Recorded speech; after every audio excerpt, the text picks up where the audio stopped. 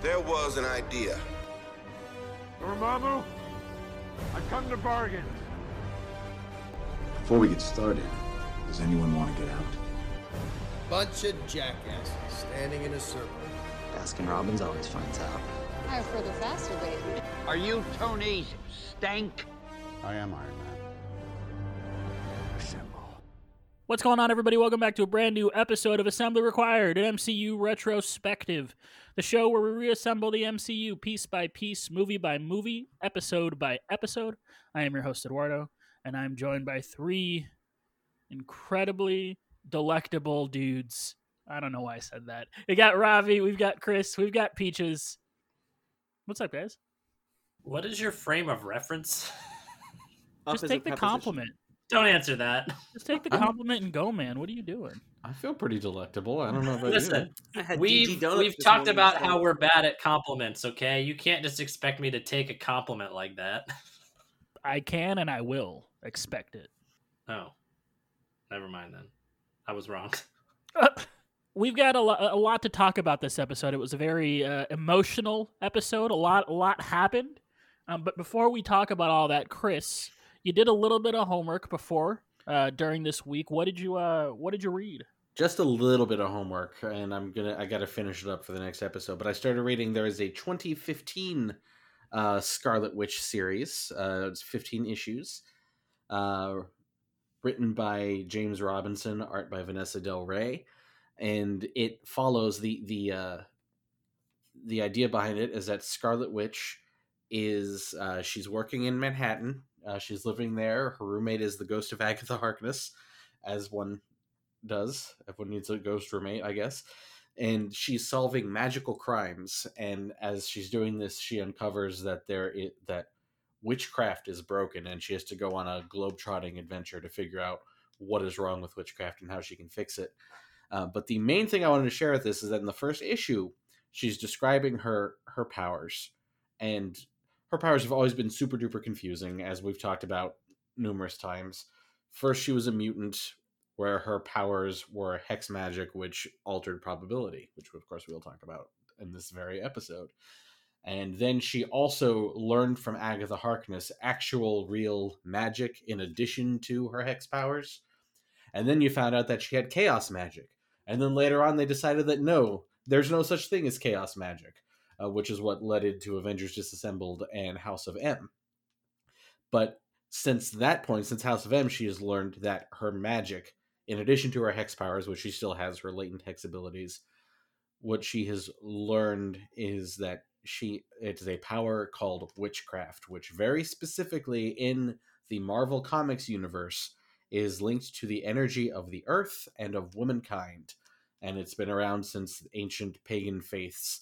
And it has been feared by men specifically, which, if you look historically, that's kind of what, men are the one. When you look at the social reasons behind, for example, the Salem witch trials, a lot of it was men being afraid of women. Men are weak. And for whatever reason. So I just thought it was interesting that there is a specific definition to witchcraft in the Marvel Comics universe that is separate from their other magics. It is a specific branch of magic wielded by women linked to womankind and the earth. Not saying that the MCU is going to go that way at all, but I just thought it was an interesting take on the idea. So I'm going to finish up that series this week. Like, I'm only 2 issues in.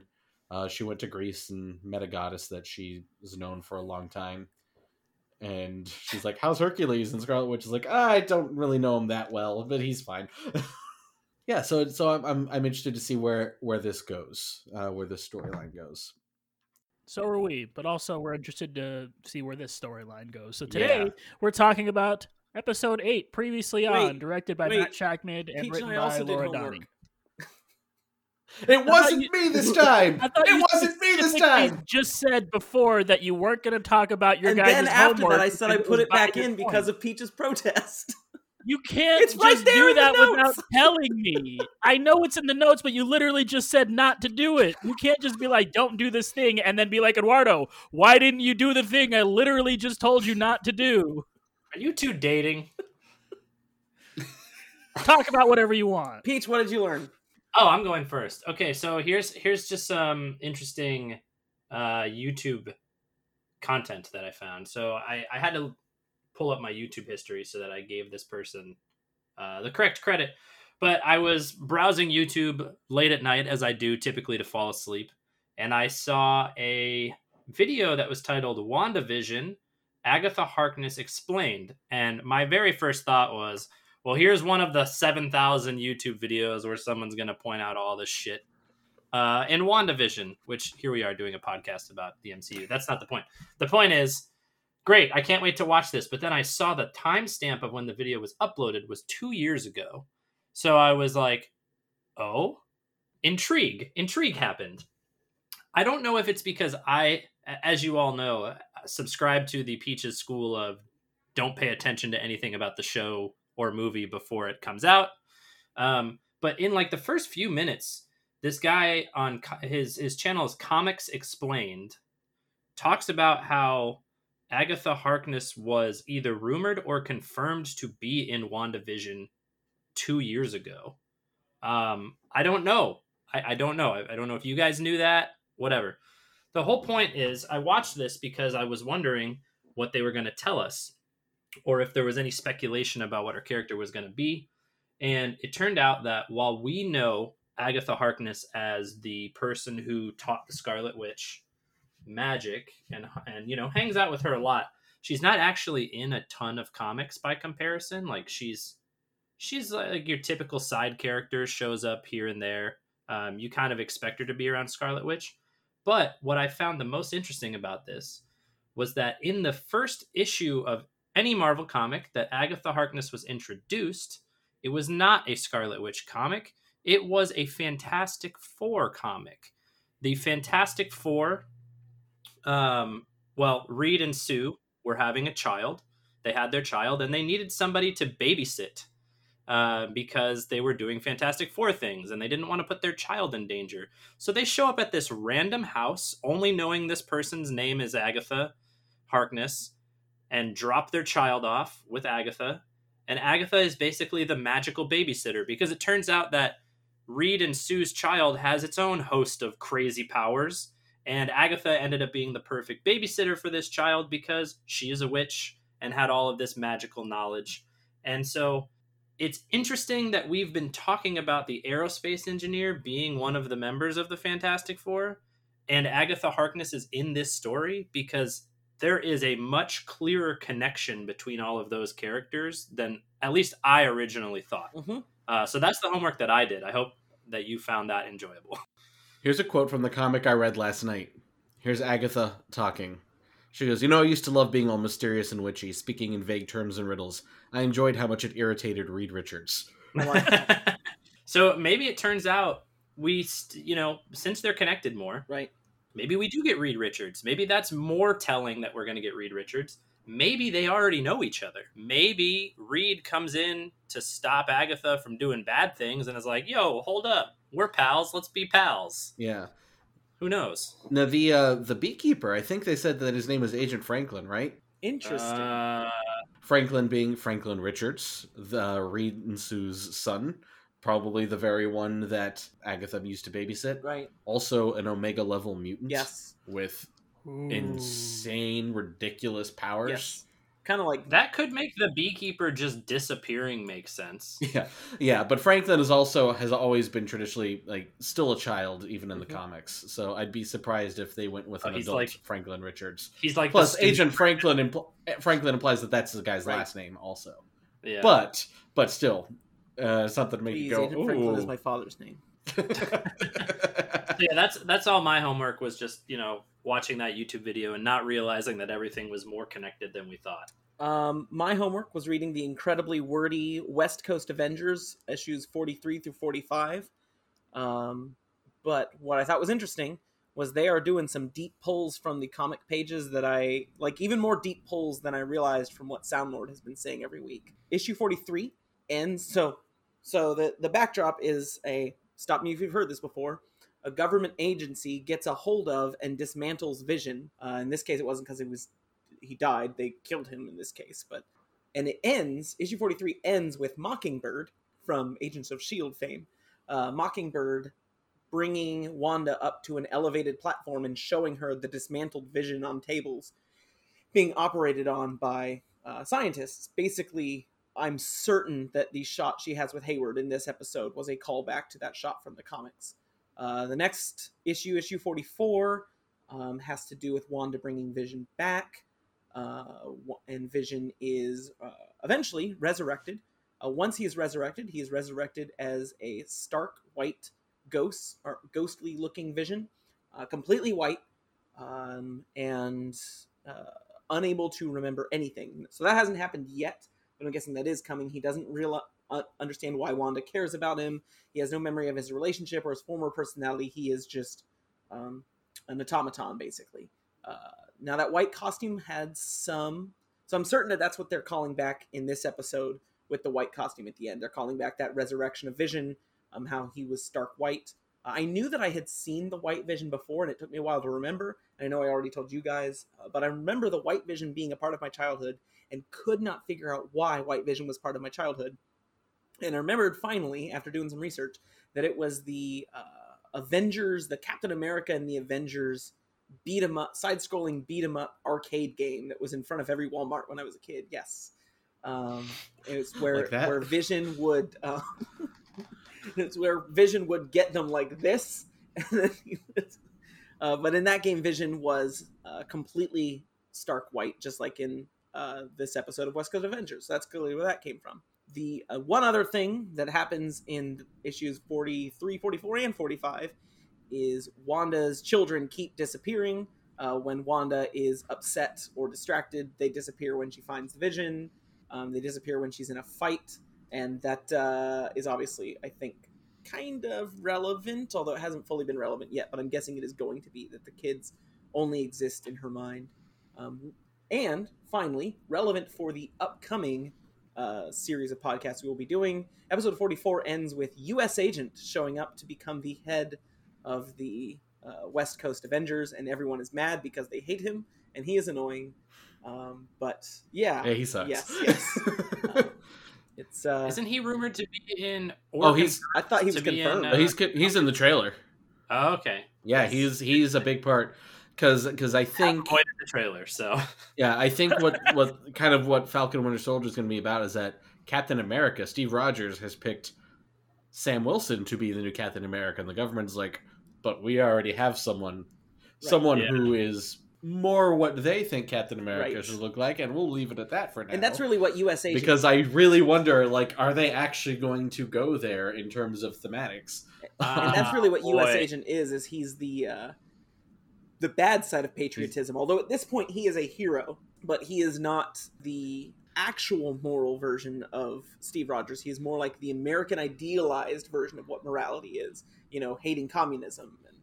And, yeah, where Steve Rogers represents what America should be trying to be, U.S. Agent is more of a representation of America at its worst, of nationalism, jingoism. Maybe I'm gonna like Falcon and the Winter Soldier a lot more than I think I'm going to. Yeah, I think it's going to be really interesting because when Sam became Captain America in the comics, I mean, that was a very big part of it, was dealing with, there are a lot of people both in the comics and unfortunately in real life who could not see themselves, could not see a black man representing Captain America.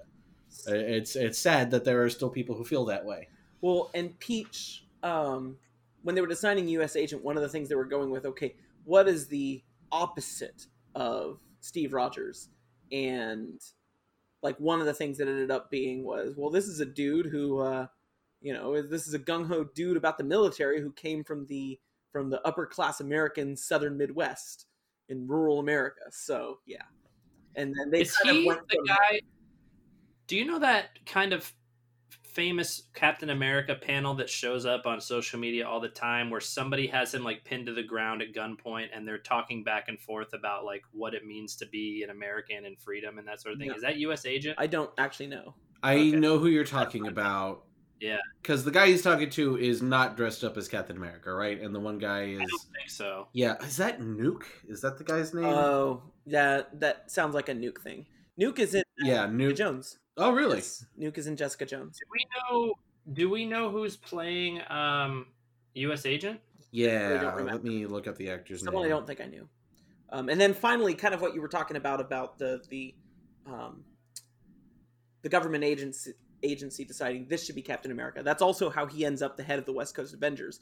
The U.S. government decides, no, y'all need this guy in charge. And so they send him, and there's conflict because none of the West Coast Avengers are happy about having him in charge. Yeah, that's Nuke that you just said. That's the guy he's talking to with the American flag painted Yeah, on his face. That's Nuke. he looks like Rambo, and he's got like a giant Gatling gun, and his face Yeah. is like the flag. Yeah, I don't know if you know, that guy, Nuke, that is the boyfriend who does the drugs to get stronger in Jessica Jones. I don't remember. What season? I only watched season 1. Season 1. Oh, I definitely don't Yeah, remember the guy who's a cop, he starts being being controlled by the Purple Man, and then he gets free, and he's Patsy's boyfriend, and he helps them. He's in every episode. He helps them through the show, and his thing is popping pills and getting stronger. My mind is completely wiped of that man. Yeah, I have no It's idea. like I can't even picture it. Maybe like the 4th most important character in the show. David Tennant steals the stage so well in Jessica Jones that is the character I That's remember. wild. That's wild. I barely remember Jessica Jones being in it. Wyatt Russell is playing U.S. Agent. Okay. He's been in several movies. Most recently, he was in the movie Overlord, the horror movie that was set in World War II. That was rumored to be a Cloverfield movie, and then it wasn't. Gotcha. And he was in the playtest episode of Black Mirror. I know you watched Black That's Mirror. where I so- recognize him. Yeah. Oh, Yeah. Call Mom. And he was on Lodge 49 on AMC. So there we go. Okay. So but we got a couple weeks before we got to start talking about him. All right. Sorry. Robbie, to your point real quick about them pretty much taking panels from West Coast Avengers for this episode. This episode was also the first one to include John Byrne in the special thanks credits at the end of the episode. And John Byrne was the writer and I believe the artist of those West Coast Avengers. I believe he did the writing and art because I was doing a little bit of research on how John Byrne works, and apparently he would just start drawing the story and then turn it into the editors, which is pretty different from how a lot of comic creators work. I think that's it for homework, Eduardo. Okay. Well, today we're going to be talking about Previously On, directed by Matt Shackman and written by Laura Donnie. We start out in Salem, Massachusetts, 1963. A group of hooded figures drag Agatha Harkness through the woods. And Strike that and find her reverse it. mistake. 1693, not 1963. Oh, yeah, my bad. 1693. It was not a groovy time. Agatha admits to being a witch, but is on trial not for witchcraft, but for betraying the rules of her coven. The witches accuse her of stealing power that is above her head, though she pleads she can control it and just wants to be taught. Not interested, the witches attempt to kill Agatha through magic, but she is able to reverse the spells and drain the life from the entire coven, including her mother. I like that they start off the trial that the witches put on asking the witch if she's a witch. What a strange thing to do. And that was purely just done for the viewers, I assume, so that they could subvert our expectations. For just 1 second, Right. that they're like, Yeah. oh, maybe this is the regular Salem witch trials. Nope, I guess the it's- witch edition. I guess it's like if you put someone on trial for spycraft or something, and the first thing you ask them is, "Are you an American? Then why were you selling secrets to whatever?" Mm. I guess it's dramatic, but yeah, it was definitely done to make you think that it was a regular witch trial, and then it was a different kind of witch trial. I guess they would have tied her to a rock and just cast her into a lake instead of asking her questions. Yeah, if she floats, then Yeah. well, she's a witch. Build a bridge out of her. Yeah, they couldn't hang her because she'd start singing and enchant everybody, and they wouldn't be able to finish the job. True. In the present, in her basement, Agatha reveals she is safe from Wanda's mind control and has lured her into a protective ring where Wanda isn't able to use magic. And she's she's a real jerk about it. She's like, "Ooh, Wanda, I've got these runes. Don't you know about the runes?" She's doing a great job, by the way. Agatha is confused that Wanda doesn't recognize basic witchcraft and asks who she is.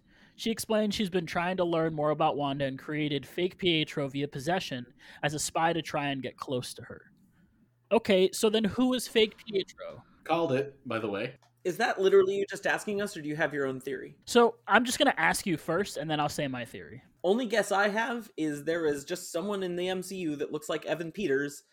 It was meant to be an Easter egg for our own enjoyment, but it's not actually anyone else. It was just some dude that she managed to get a hold of. That's not necessarily my theory, but I think that's possible. At this point, to me, it feels like a fun, intentional casting choice. Yes. Yeah. I think they're playing with the idea of sitcom recasting. I mean, we already got a Bewitched episode, which has one of the most famous sitcom recastings of all time. And they were playing with that idea, and I think they saw that as a way, it wouldn't make sense to have Aaron Taylor Johnson come back, because that would raise a ton of questions to anyone. This, it raised a lot of questions. It got a lot of our minds racing with multiverse theory, and it could still shake out that way. It absolutely could. That, she found someone, like she reached through the multiverse and picked someone who has Pietro Maximoff elements and was able to build on top of that. But the simplest solution right now is that she picked a guy, turned him into a fake Pietro, and in the real world, they said, let's cast Evan Peters because that's fun. That's going to mess with people's heads. It's a fun Easter egg, but they wanted to do it in a way that doesn't overcomplicate the mythology for casual viewers. Because you got to remember that there are a ton of people who, maybe they're only MCU fans. They never watched any of the X-Men movies, so they don't get that this is that the casting is a reference, that there were two Quicksilvers. They might have even watched all the MCU movies, all the X-Men movies, and not realize that they're two versions of the same comic character. I am now immediately doubling back on what I said, because I understand maybe he could be like a Westview resident that she just possessed, just like she did with Herb outside at the wall, like at the fence. But, he has speed powers. Does he? I think so. Okay. Can Agatha do that? Maybe I would believe it. I would believe it if it was just him doing his speed powers, but he has a couple different moments in the Halloween episode where he grabs Tommy's hand and runs around with him. Yeah, so that's possible. It could be something Agatha's doing, or maybe something we might get into later is maybe he's a dude with speed powers. Maybe there are more of those, and that's who Agatha found, as a dude with speed powers. Or maybe it's still a multiverse thing. I do, regardless of where we're going, though, I want to give a shout out to the three of you and this podcast in general for just being a bit more cautious about the whole multiverse confirmed thing than most of or this is how they're doing mutants. Then I think most people I knew in the real world were basically confirmed mutants. They're coming through the multiverse. Yeah. That's how it's happening. We're definitely connected. Sometimes it's just a joke. To be fair, you don't know what Eduardo's theory is yet. Yeah. But Eduardo was more cautious. Maybe he's not cautious anymore as of an. But yeah, you don't know right now. But I think what Robbie I agree with is that even we are open to the idea of it not being mutants. Correct. We might be leaning that way still, that's how it's happening. Right. Or at the very least we're like, it could be or it could not be. But it sounds like, and we gotta let Eduardo talk. This is the only. But it sounds like we're not going to have our hearts ripped out if it turns out that it's not Peter Maximoff. This is the only place I know of where people were not just going confirmed, done, it's done, it's there now. Let Eduardo talk. I love if those people were trolled. Eduardo, interrupt us. I'm gonna blow your minds right now, but I don't think that is Pietro Maximoff. Whoa! I know. Crazy. You're saying it's a fake Pietro? I am saying Pietro? We've done this show. We've done deep dive episodes. We are a deep dive podcast where we talk about all these different theories. And I think one common thread throughout that is this show, while being complicated because there's a lot of lore and a lot of history, continues as I watch every episode to be a lot more simple than I am doing. And that is, one, by design, to be easier to watch for people who don't have to consume every single bit of content to understand what's going on, and two, because I think it's a better viewing experience just in general. I think if they tried to do some of this stuff like introducing the mutants into the multiverse and do too much in the show, it would be just that, too much. And so I don't think this fake Pietro is Pietro at all. There is a possibility, and this is the only possibility that I'll give it, is that he is some sort of other big character, because you don't pay Evan Peters that much money just for a cameo. It feels like if they're going to sign Evan Peters and try to get him in this movie, they might have something a little bigger for him. But that's the only possibility I would give. I do not think we get mutants. I don't think we get multiverse. I don't think this is Pietro at all. I think this is a character. It could be an important character, but the stronger possibility at this point is that it's no one. Mm-hmm. Surely there are characters in the Marvel universe that have super speed that are outside of Quicksilver and Tommy. Like, well, there's Whizzer, who they initially thought was their father. Yeah. But who also was on Jessica Jones with Nuke. No one else was on that show except for David Tennant. I don't know what you guys are yeah, I just don't want to get in the soapbox too much about theorizing, because we've talked about it ad nauseum, I think, over the course of these 8 episodes or 7 podcast episodes, as far as like speculating about the future. But it is super fun to speculate, but you can't get mad when you can't decide that your theory is the best theory, and you get upset about when these professional writers come up with a different story. Dang, I hope nobody that watches Star Wars is listening to this. Are you talking about Star Wars? Are you talking about... I a little bit, yeah, maybe. But you have to remember that, yeah, as fans we get caught up in a lot of the lore and minutia of the stories, but why people are choosing to tell these stories, aside from corporate mandate, is that there is a story they want to tell. There is something they want to say about the human condition, hopefully. And that's why I've kind of harped on the last few episodes, the themes, the grief, the identity, those themes, because that to me is, I think, what the storytellers are a little bit more interested in talking about. And yeah, they get to draw from all this comic lore. They get to draw from everything that we've seen in the MCU so far, and even playing with other film series and with the tropes of the sitcoms. But they're doing all of that as a service to the larger story that they are telling about Wanda Maximoff right now. And I think that you need to be able to sit back and enjoy that story and let that story move you, and not be upset when it doesn't end with her saying, no, more mutants. The worst thing in theory videos is when the word obviously is used, and then you just go from there. Like, what? No, hold on, that's not obvious. Obviously, this is going to happen. Wait, what? This will certainly mean that. Well, yeah, maybe and not. The problem with theories, and I don't know if you guys do this, but when I start theorizing things, I theorize something and I go, no, wait, that's too simple. It has to be that they're doing this. And then suddenly that becomes too simple. And suddenly I'm running into a triangle of, no, they can't do this because they would think I'm thinking this. So they want me to think this. But what if they know that I'm thinking that's not it? And they're really just at the beginning again.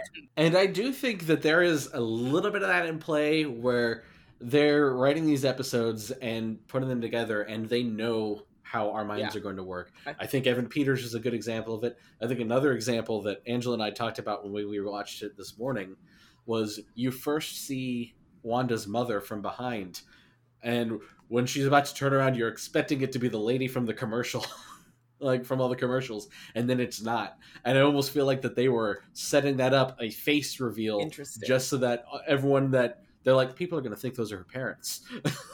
Interesting. Yeah. We don't really get that answer of who those people might be.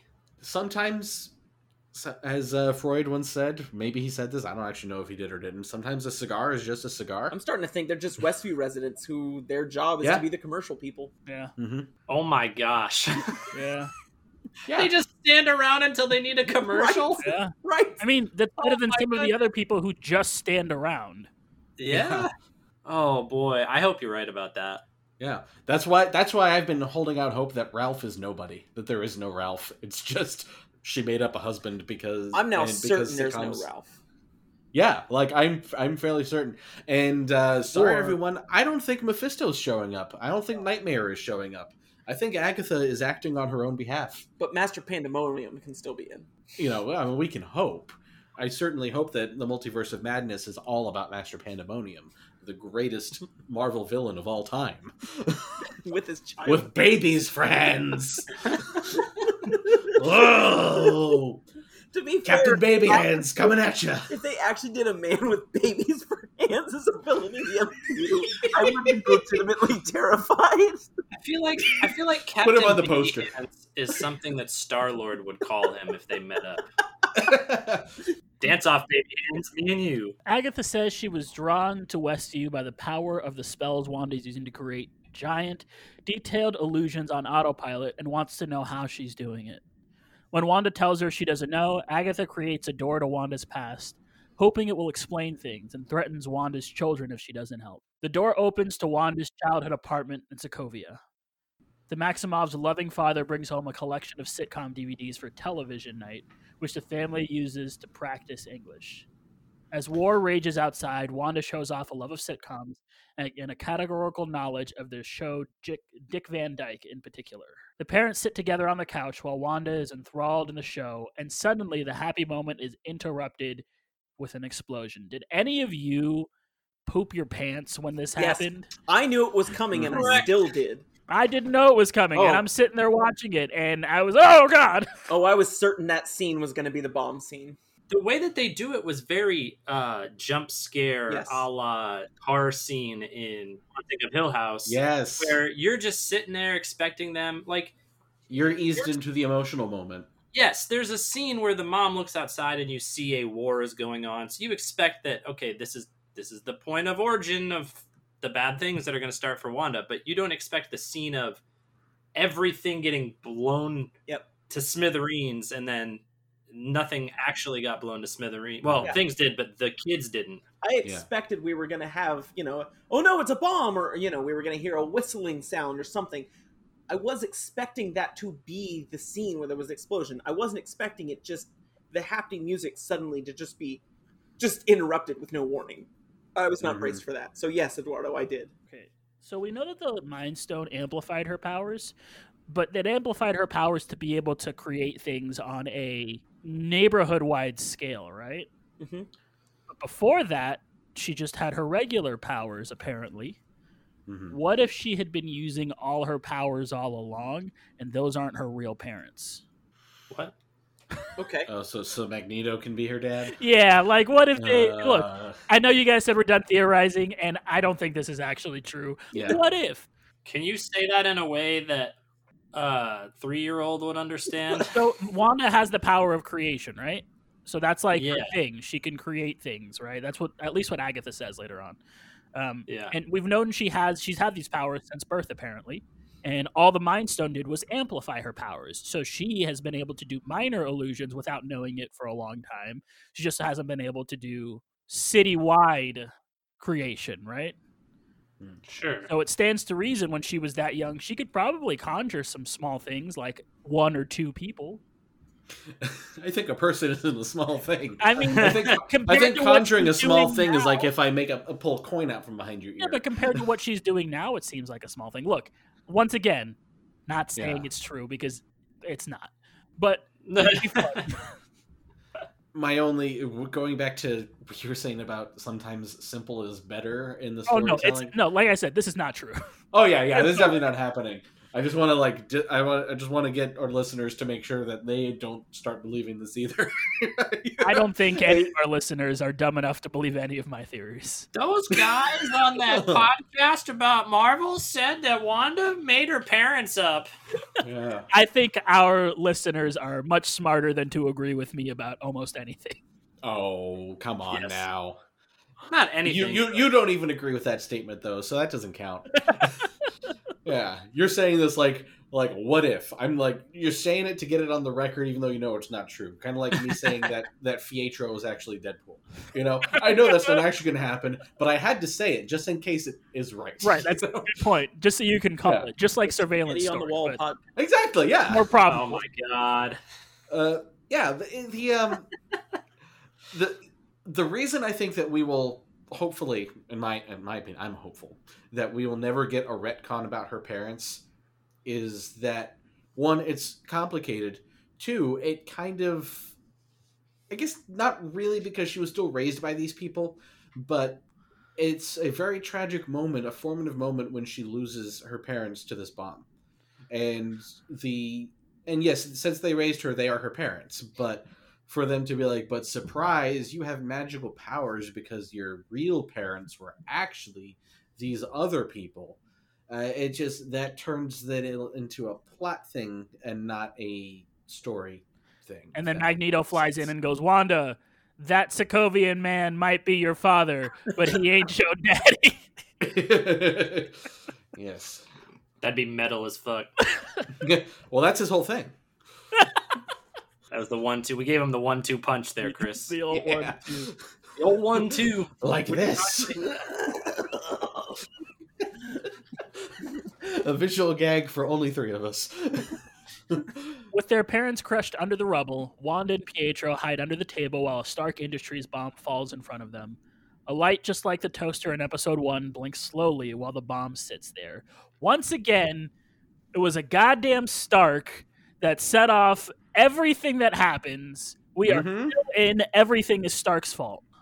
Yeah. This is not once again. This is the story. Yeah, we've always known this was Stark, but still. But I'm just saying, yeah. Once again, it was a Stark that created the mess that we are currently in. Yeah. I really hope that they go back and pull a George Lucas on Age of Ultron, or they add a deleted lines where when Ultron asks about why they join Hydra, that they add in a line, well, we were watching Dick Van Dyke. And then the rest of the scene plays out exactly as it did before. The Dick Van Dyke Show is still playing on the TV, and Wanda says at the end of the episode it was all just a bad dream. As she reaches out to the bomb, Agnes pulls her out of the memory. Agnes tells Wanda she stopped the bomb with a probability hex. Hey! I freaked out when I heard her say that. Uh-huh. Me too. Wanda denies it, but Agatha insists Wanda was a young witch just starting to unlock her powers, but wants to know where she reached her current power level. So Wanda can, we find out at the end of the episode, can create things, right? She can create anything, including probably her own children, including Vision. She created Vision. How far do these powers stretch? Where do they go? It's already been illustrated to us that Vision can't leave the bubble, or else he gets destroyed into a million bajillion pieces. Also, we're going to get to it a little later. I don't think anybody wrote anything down about it. But the second Hayward is talking to Wanda and he's like, you're the only one that could bring the Vision back to life. How would he know that? Yeah, right? I had How that would he thought, know that? Yeah. I took it as him just making an assumption, but... How would he assume that? All he knows is she can move large things and make them... Right. Like that's as far as he knows about what Wanda can do. That's as far as anyone knew. Eduardo, you're asking how far her powers can go. We know that there is a limit to the projection she can make, which I guess that's what we're calling this, a projection, just a tangible projection. Is tangible projection an oxymoron? Anyway. That's when you buy a piece of merchandise at Walt Disney World. It's called a tangible projection. Got it. Enjoy that joke. We have lots of listeners that will understand what that means. That is a very, very deep cut. Don't say Peaches never did anything for you. One thing we know is she is able to project her powers in a way farther than that, because we know that the people in Westview, the people outside of Westview, don't know that they exist. So she's able to do more than just what we see in the Hex. Now, I don't know, to get to your deeper question about what happens to the twins, I don't know. I don't know if that means they can survive outside the Hex. But clearly she's able to reach out farther than just the size of Westview. They might be interesting, though, because we know that currently the Vision inside Westview can't leave without dying.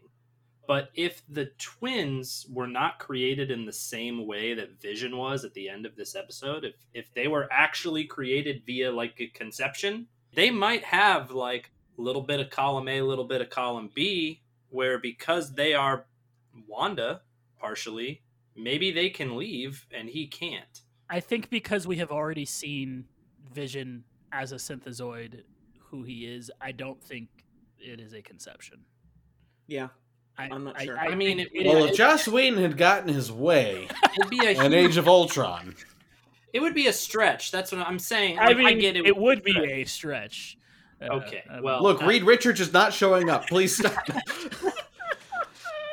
Also, though, your point about Hayward, like, I know that we and the internet have speculated that he is not who he says he is either, and so I'm not going to get on I'm not going to get on that bandwagon because I don't actually have enough information, but we still don't really know what his motive is. Why does he want to rebuild Vision? Who hurt him so that to turn him into a bad guy? You know, like, why is he trying to do whatever it is he's trying to do? And why did Maybe he lie about Wanda taking Vision's corpse in the first place? Yes. Well, that was simple manipulation, which was so dirty. So dirty. I had things that I will say about that scene later. But I think that's what pushed him over the edge into unambiguous villain. Yeah. For me. I mean, I already hated him and thought he was a villain. But I thought that up until that point, he was just a villain whose motives I know are wrong. Like, his goals are wrong. That's what made him a villain there. He was an antagonist who was kind of a jerk.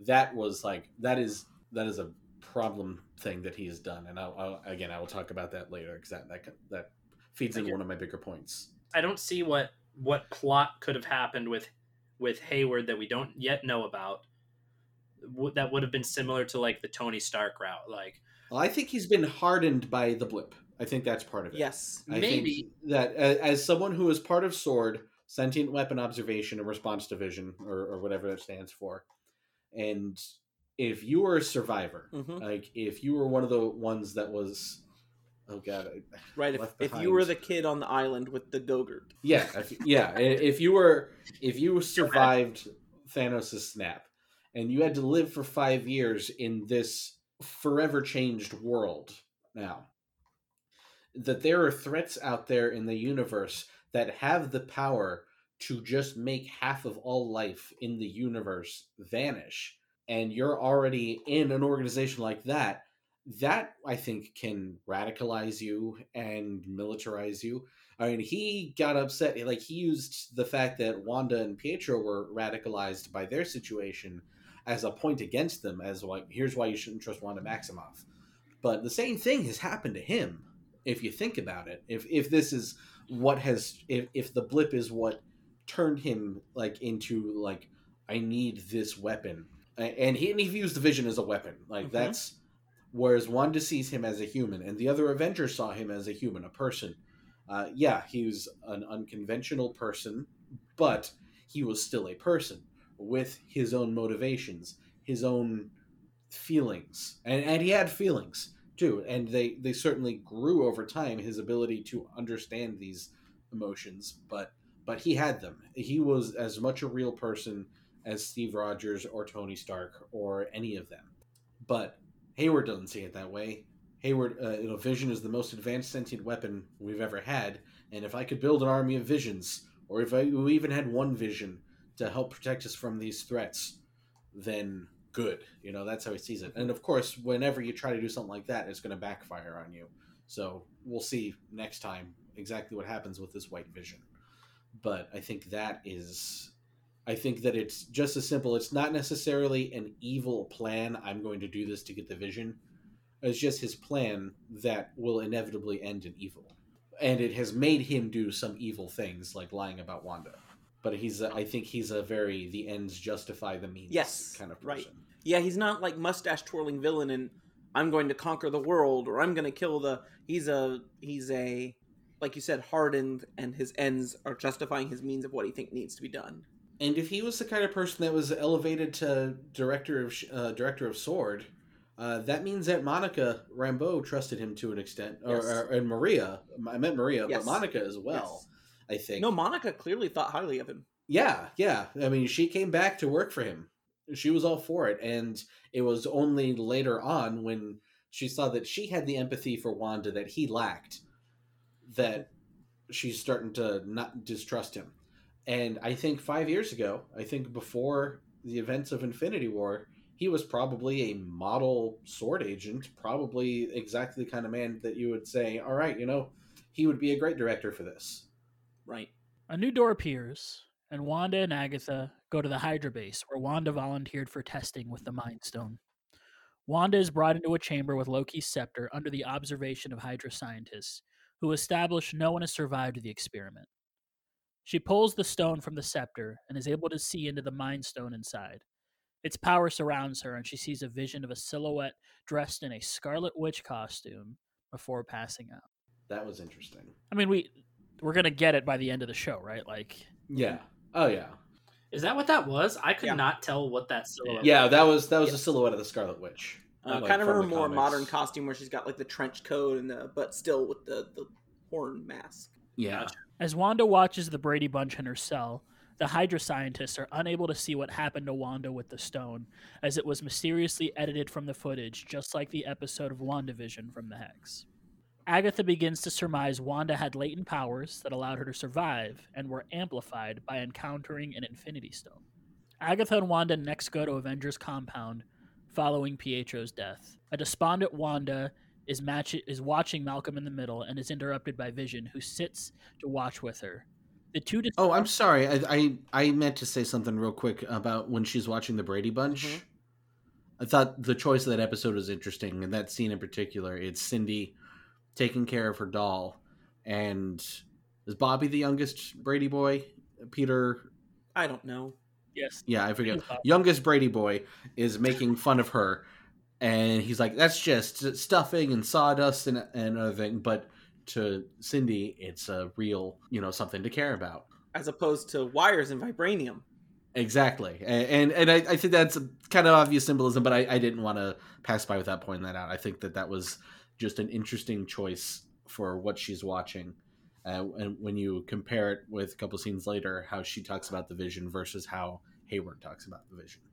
The two discuss Wanda's grief and bond over the show. Vision tries in vain to comfort Wanda, though she softens eventually and opens up to him. Vision says one of the best lines, I think, just in modern television. It was so good. What is grief if not love persevering? Like, Jesus, let's just pack it up and go home. All other screenwriters, just pack it up and go home. That was a really good line. And I think it's a line that I feel like a lot of people are going to find comfort in that line. And I've heard similar things said about grief before. One I've heard before, which is a little bit sadder, is grief is love that doesn't know where it's supposed to go anymore. Which that one is sadder. But love persevering, like, when he says that grief, she's talking about the waves coming at her. And I think all of us have grieved someone at some point. And you know what it's like, where you'll be fine for a while and then it just hits you again and you can't do anything. And when he says it can't be all bad, right? Over time, it will always hurt a little bit, but you stop, not 100% and not always, but there will be times when it doesn't hurt as much because you're remembering the feeling of being with that person. And it stops being, in the moment and early on, it is definitely, every time you think of good things, that makes you feel bad because then you remember the good things aren't happening anymore. They can't happen anymore. They're gone. And over time, it starts being, it is just the good things rather than being that good things are done. It becomes that good things happened rather than good things can't happen anymore. Yeah. It's like a much deeper and I think more real version than don't cry because it's over, smile because it happened. Like that feels a little trite. This, the idea of, just reframing grief as love, that loss cannot destroy that love is, I think, again, I think it's a line that is going to help a lot of people who are dealing with grief. They're going to remember the thing that the robot said to the witch while they were watching Malcolm in the Middle. And it's going to help just a little bit. Well, I think it speaks to what we talked about earlier, the simplicity of the show. And once again, the show is not simple because we're talking about a witch talking to a robot from a universe that she created that she is currently being shown her past to by another witch.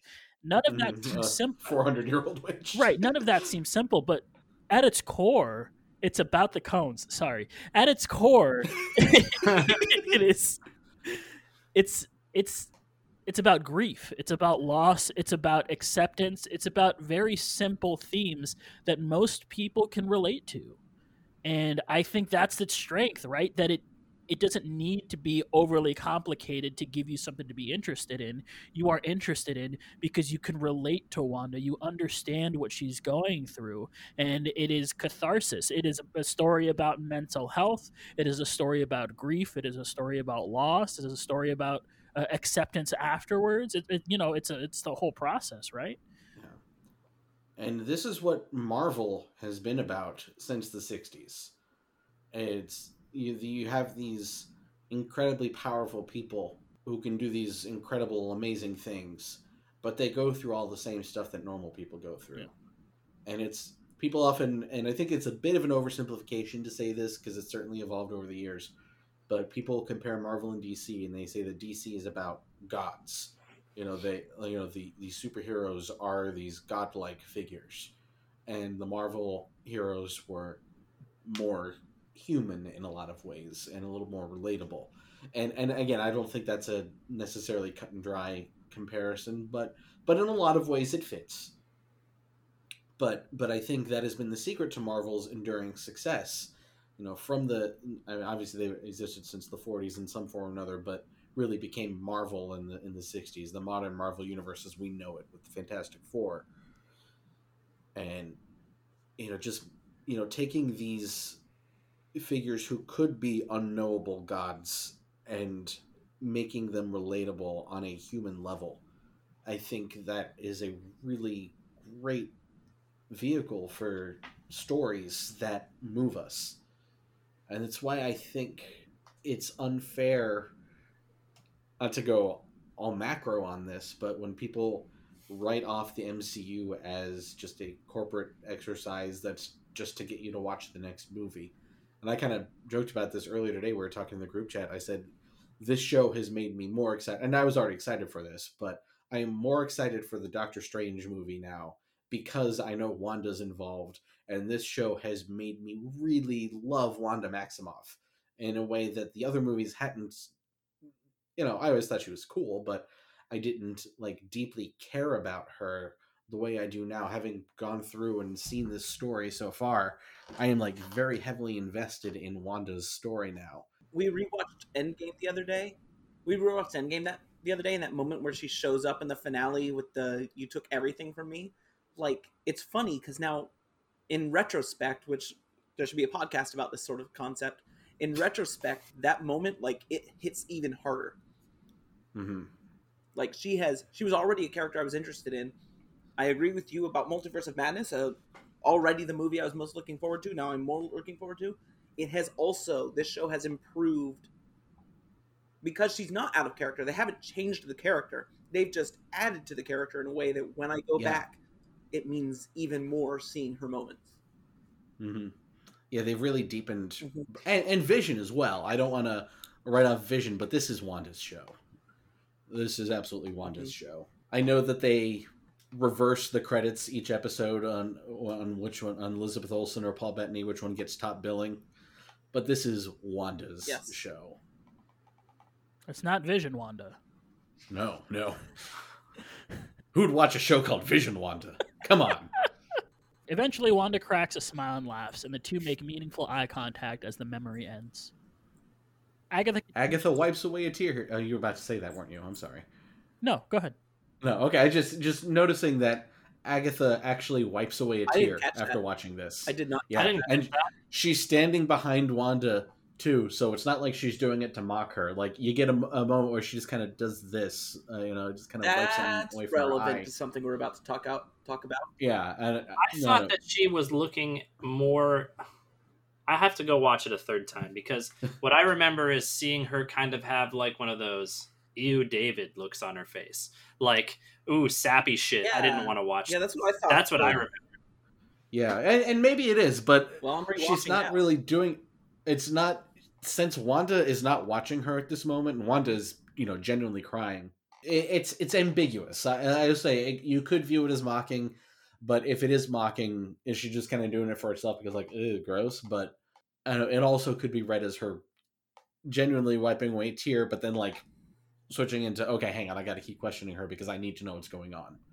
Sure. I like that better with my Agatha thoughts anyway. So Yeah. Agatha continues to press Wanda for information on how she accomplishes her spell, insisting Wanda wanted Vision back and opening a door to the sword base.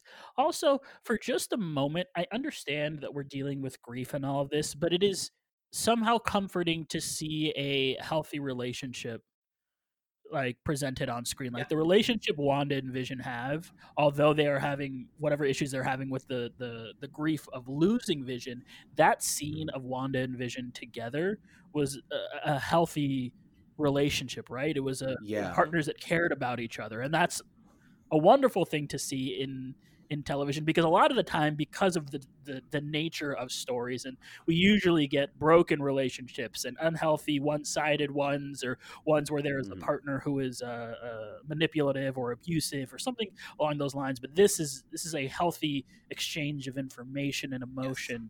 And it's comforting. Yeah, I think that a lot of times when shows have unresolved sexual tension between two characters, a lot of times people say that the show jumps the shark after they finally get together. Like the example of that is Moonlighting back in the 80s, when the two lead characters finally became romantic. People felt like the show wasn't good anymore because there wasn't that tension, there wasn't that conflict. But you can absolutely pair up characters and have the show still be good. Parks and Rec is the first one that comes to mind for me. That the show didn't get bad when Ben and Leslie got together, and when they were finally able to get married and just have their happy relationship. Because if you have strong enough writers, you can write a good relationship and still have it be entertaining to watch without it being fighting all the time. I was going to say the same thing, but about Andy and April, and maybe that's just the way that we see ourselves. You just see yourself as a Ben and Leslie, and I see myself as an Andy and April. I think you are 100% right about that, because we have definitely made that comparison about ourselves before. I think I'm a Jerry. No, I'm not a Jerry. Shut up. Is it Jerry with an I, or? It's Gary with a G. Never mind. Yeah. Danny, enjoy that joke. You're going to be the only one that gets that one. Agatha continues to press Wanda for information on how she accomplished her spell, insisting Wanda wanted Vision back and opening a door to the sword base. Now, Peaches, Peachman, Peachicles, Peacherston, Peachman, Peach, hey. Peachicles.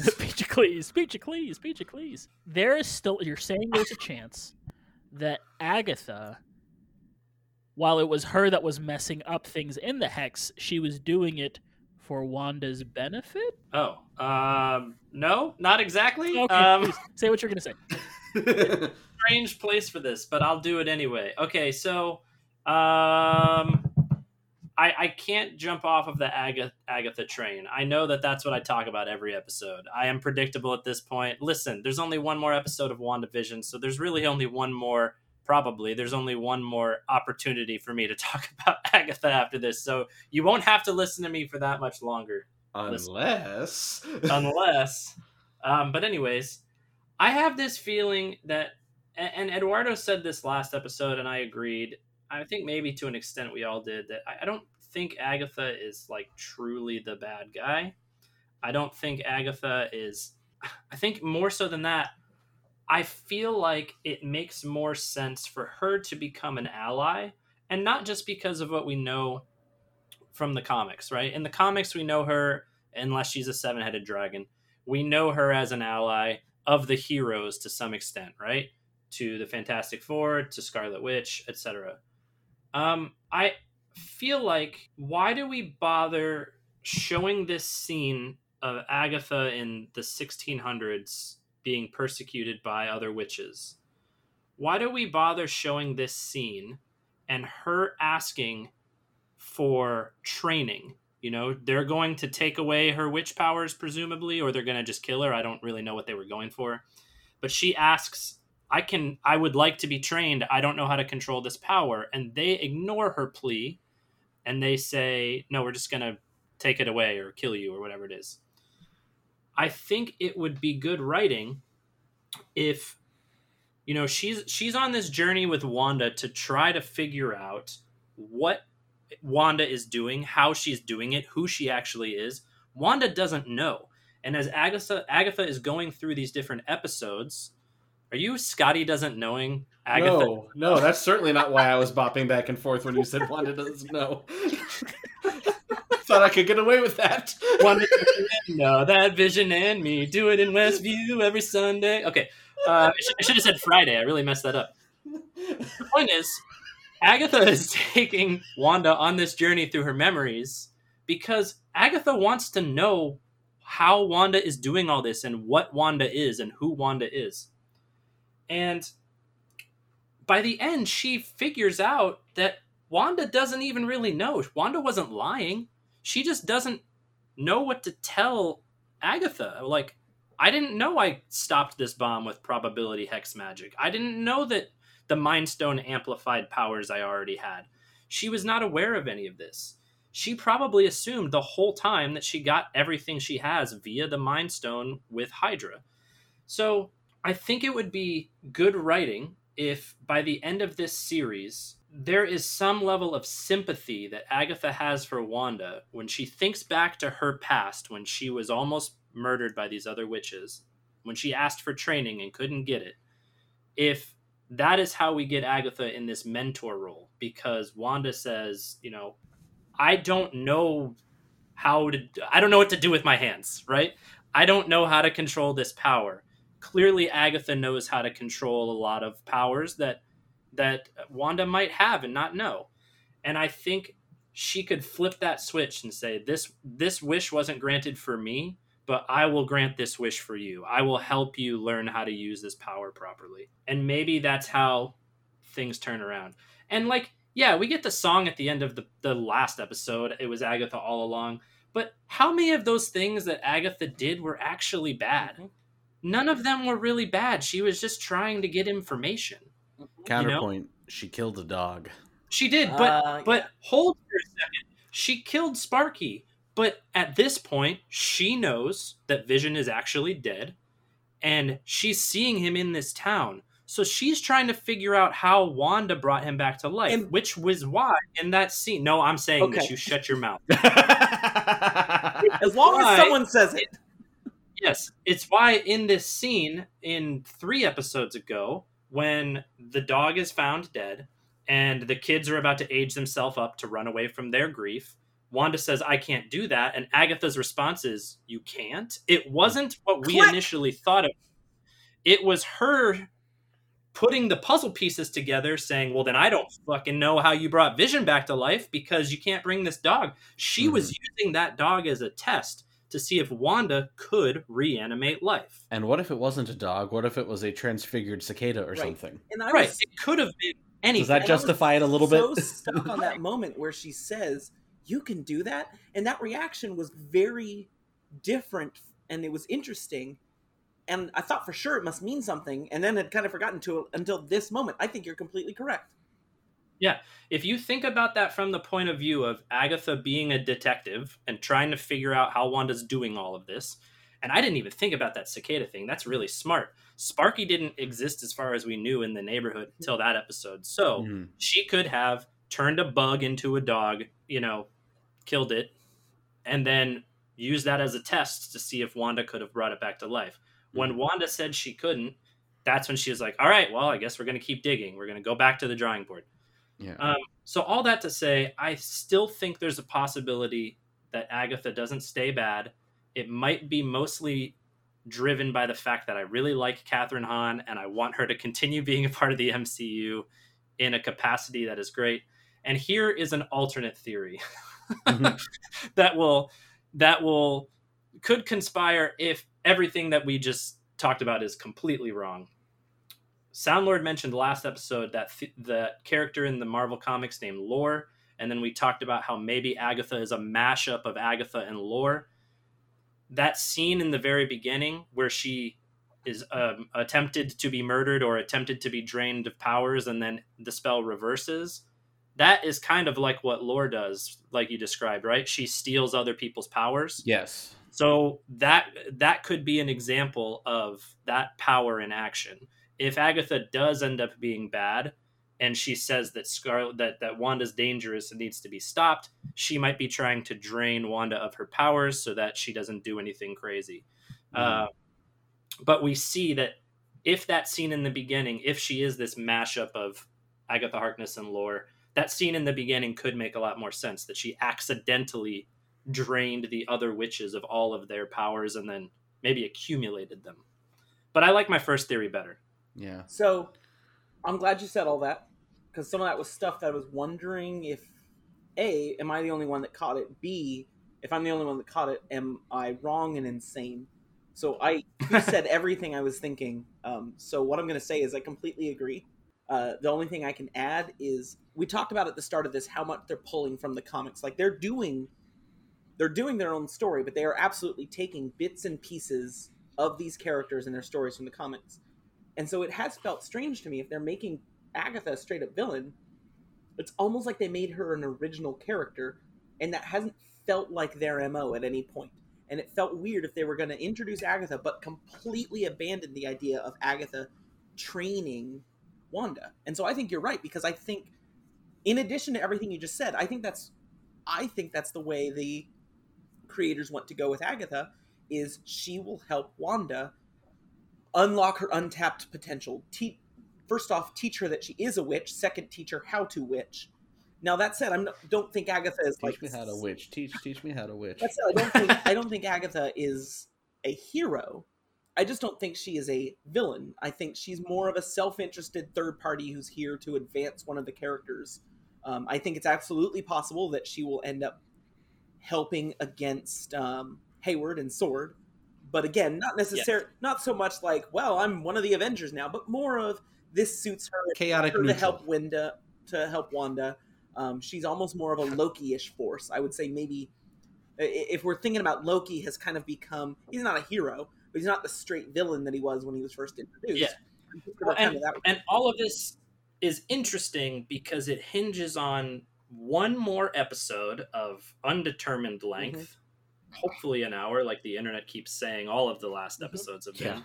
And we end with Agatha holding the children hostage. So it's interesting if all of this does come true in some capacity, because there has to be some turning point of I am sorry for holding your children hostage. Let me help you. I don't think that's necessary. But Loki's done way worse. I don't think that's necessary. I don't think we're necessarily going to have she and Wanda are friends. I don't think we're going to have Wanda's like, oh, it's okay that you had my children, who may be fake, so maybe that's how we do it. It's okay that you had my children in a being hung up by evil purple cords. It could just be she helps Wanda, gets where Wanda needs to be for resolution, but that does not mean that she and Wanda are buddies at the end of this. More like they go their separate ways, both got what they want and needed. Also, what I will add to the Sparky point, Agatha knew Sparky was there. Agatha walked in with that doghouse. So I think you can add to your Sparky point of Agatha probably sent Sparky. Not just that they found a dog and Agatha used it for her purposes. Agatha sent them a dog, hoping to eventually set up this scenario. I am 200% confident that was an experiment. Yes. Completely conducted by Agatha to test resurrection powers. Yeah, you had some fantastic points. If I was not already convinced, you would have convinced me. Okay. Wahoo! Well, what does she mean? So directly after the show last week, I got a message from my pal Adrian, and a couple days later, we got a message on Facebook from listener of the show Bram, who showed us a tweet that had the audio that Wanda, the producer Wanda is talking to in the talking head. It has the audio tuned up, and it is Agatha's voice that asks her, "Is this what you think you deserve?" I mean, that's sometimes. Listen, man, I don't want to get too deep into it, but sometimes I'm not saying that Agatha is her therapist. She is playing the role of an interviewer. But sometimes, like in therapy, you're a therapist who is licensed to do these sort of things will ask you questions like that. And it's not for you to say like, God, yeah, I'm the worst. I deserve all of this. It's for you to start critically thinking about things like, actually, wait a second. Now that I am thinking about this, you're right. No, I don't deserve any of this. I deserve happiness. I deserve good things to happen to me. I don't think it was necessarily a rude thing that she asked, even though it kind of came off as rude. It could just be like a, why do you feel this way? Like, do you think that you deserve to feel this way? Yeah, there should be a follow-up question to that. Well, why do you think you deserve it? Well, and then you start probing that. And if Agatha is just trying to get to the bottom of why all this is happening, I mean, that's a valid question in that sense, too, of do you think that this is what you deserve? Because she's trying to figure out, is this why that's happening? Because you're trying to figure out. And in this episode, she probes that. There is a moment in this episode where she probes Wanda's feelings when she asks her to kind of expand on what she said to Pietro about, just feeling emptiness and grief. And I think that's potentially what she was doing in that moment, is trying to get towards, what are your emotions? Is that where this power is coming from? Yeah, I think her being in detective mode basically the whole show, and we know that at this point, is that she is playing Arkham Asylum and she's activated detective mode. Everyone looks like a silhouette. I almost feel like that was more of a probing, because listen, if you're spending we don't know the actual length of time, so for the sake of this argument, let's just say that time is measured in episodes. For 7 episodes, Agatha has been trying to figure out what it is Wanda's doing and has basically come up short for 6 episodes straight. So you might reasonably get a little frustrated and ask your question in a way that comes off as rude if you have spent 6.5 episodes trying to figure out what's going on, and then you say, do you think that you deserve this? Like, just give me some information, Yeah. And this whole exercise that they're going through, this clip show that they're doing of what happened in Wanda's life that led to this moment, an interesting thing about it is at the beginning, we know that watching television, watching the sitcoms is a calming, therapeutic thing for Wanda, even if it's just her taking her mind off of all the problems in her life. It is a brief thing that brings her happiness. That's why so many of these episodes have ended with them sitting down to watch TV. And we're led to believe when this starts out and they walk through the door that Wanda's going to be watching these memories. And then Agatha's like, no, that's your cue. You have to get in there and participate in these memories. Which, on the one hand, maybe that's a little cruel to make her relive them, not just as a passive viewer, but as an active participant. But in other ways, maybe that is actually therapeutic and cathartic for her in a way, to relive these memories and start putting the pieces together, or having Agatha put the pieces together for her to realize how she got here. Do we know that Agatha does not have a therapist license? Like, wait a minute. Practicing. She was, in the Ultimate Universe, she was a psychiatrist. Yeah, she seems to know how to guide Wanda through grief pretty well. Yeah, she's not the nicest about it, but her methods are quite possibly bearing fruit in some ways. Mm-hmm. Yeah, I go back and forth, because I was a proponent of the theory back in the beginning that Agnes was Agatha and that she was there to guide Wanda or protect her. And she even has a line in this very episode where she says, I tried to nudge you away from your fantasy life to get you to face your truth. She was trying to end WandaVision to get her to realize what was actually happening. Mm-hmm. That doesn't sound like someone who was manipulating her for her own ends. Well, well, possibly. It does to me. It does sound like she's manipulating her towards her own ends. However, her own ends can also be beneficial to Wanda at the same time. Yeah, if her ends are, I want to teach you how to handle your powers, good. If her ends are, I want your powers, bad. If her ends are, I think that you are a threat to this world and I need to stop you, not great, but not evil. Right. It's kind of like, I've been playing the 2018 God of War, and Agatha's motivation here could almost be like, every time you need to help someone, or there's someone you could potentially help, Kratos in that game is constantly, well, no, they are in our way. We will not help them or I helped you because you were in my way. That is only why. He's not as mouthy as Agatha, but it's potentially the same thing where, yeah, okay, whatever, I need this from you, so here's me helping you break up your awful reality that has enslaved an entire town. Not to be specific. But shorter stories, those are, I think, the three most likely scenarios of what Agatha is really trying to get at here. One is perhaps a noble goal, but bad because we like Wanda. Just from our perspective as viewers who have watched her grow over several movies up to this point, and then this entire television series. One is bad because it's bad, and then one is just good, hopefully.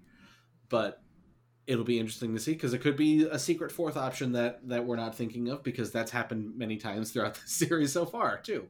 The only thing that really gives me pause about, that keeps me from 100% going all in on, I still think Agatha's good. I hope she's good, and I think that it is a plausible scenario. But it's that song. It's that damn catchy song. Because she killed the dog, and they describe her as evil throughout the entire song. And she's singing along to it. Who's been pulling every evil string? But if it is Wanda's show, then Wanda may have made up the show and thinks that Agatha is evil and wrote the lyrics. But we see that Agatha is the one that causes the spell into Wanda's eyes that shows her the theme song. She reveals it with her purple magic. Fine. Yeah. I know that one was a stretch. Make it a super stretch. I love that idea.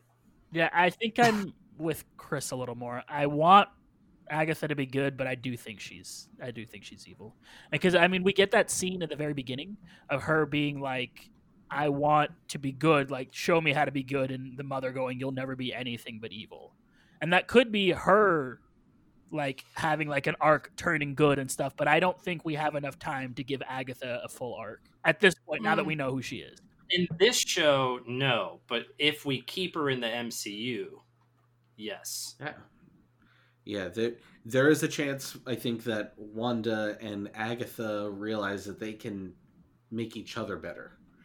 Maybe Wanda can help Agatha tap into the good that she can be, because that opening scene in Salem, it's so ambiguous the way it's played, because sometimes she's smirking and sometimes she's pleading, and you can't tell which one is an act and which one is really her. Or Angela even said maybe it's a Gollum Smeagol situation where the magic is in her, and part of her wants to be good, but the magic is turning her is using her for its own means, perhaps.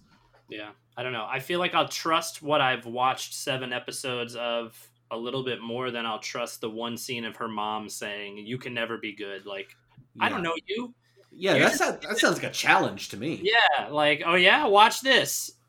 Well, I guess that wasn't good what I just did, but I will, okay? Yeah. There was... It's a couple centuries. When Vision was created, there was a whole debate of can he be good? Because part of him was created by Ultron, and then he went and lifted Mjolnir. So you could say, because I was going to say she did kill her entire coven, but also you could technically argue self-defense. Yeah, we don't know if the coven was good. We don't know what their whole deal was. We don't know about the coven, and also, I feel like the way that Catherine Hahn emotes in this scene, she is not aware that she was able to do what she did to those witches. She thought that she was going to either, whatever it is, power drained or die, whatever it is. Right. And then her power that is not trained fought back, maybe on its own accord. Maybe she did it subconsciously. So it's hard to say, like, because what did they put her up on the stake for reading a book that she wasn't supposed to read yet? Yeah, stuff that was above her training level, and they referred to them as dark arts. Which isn't that what non-witches actually went for fake witches for sometimes? That seems like a weird thing to take someone's power away for doing. Yeah, we don't know what this forbidden knowledge was that she was trying to access. And and we can get into the symbolism of the colors of the different magics too.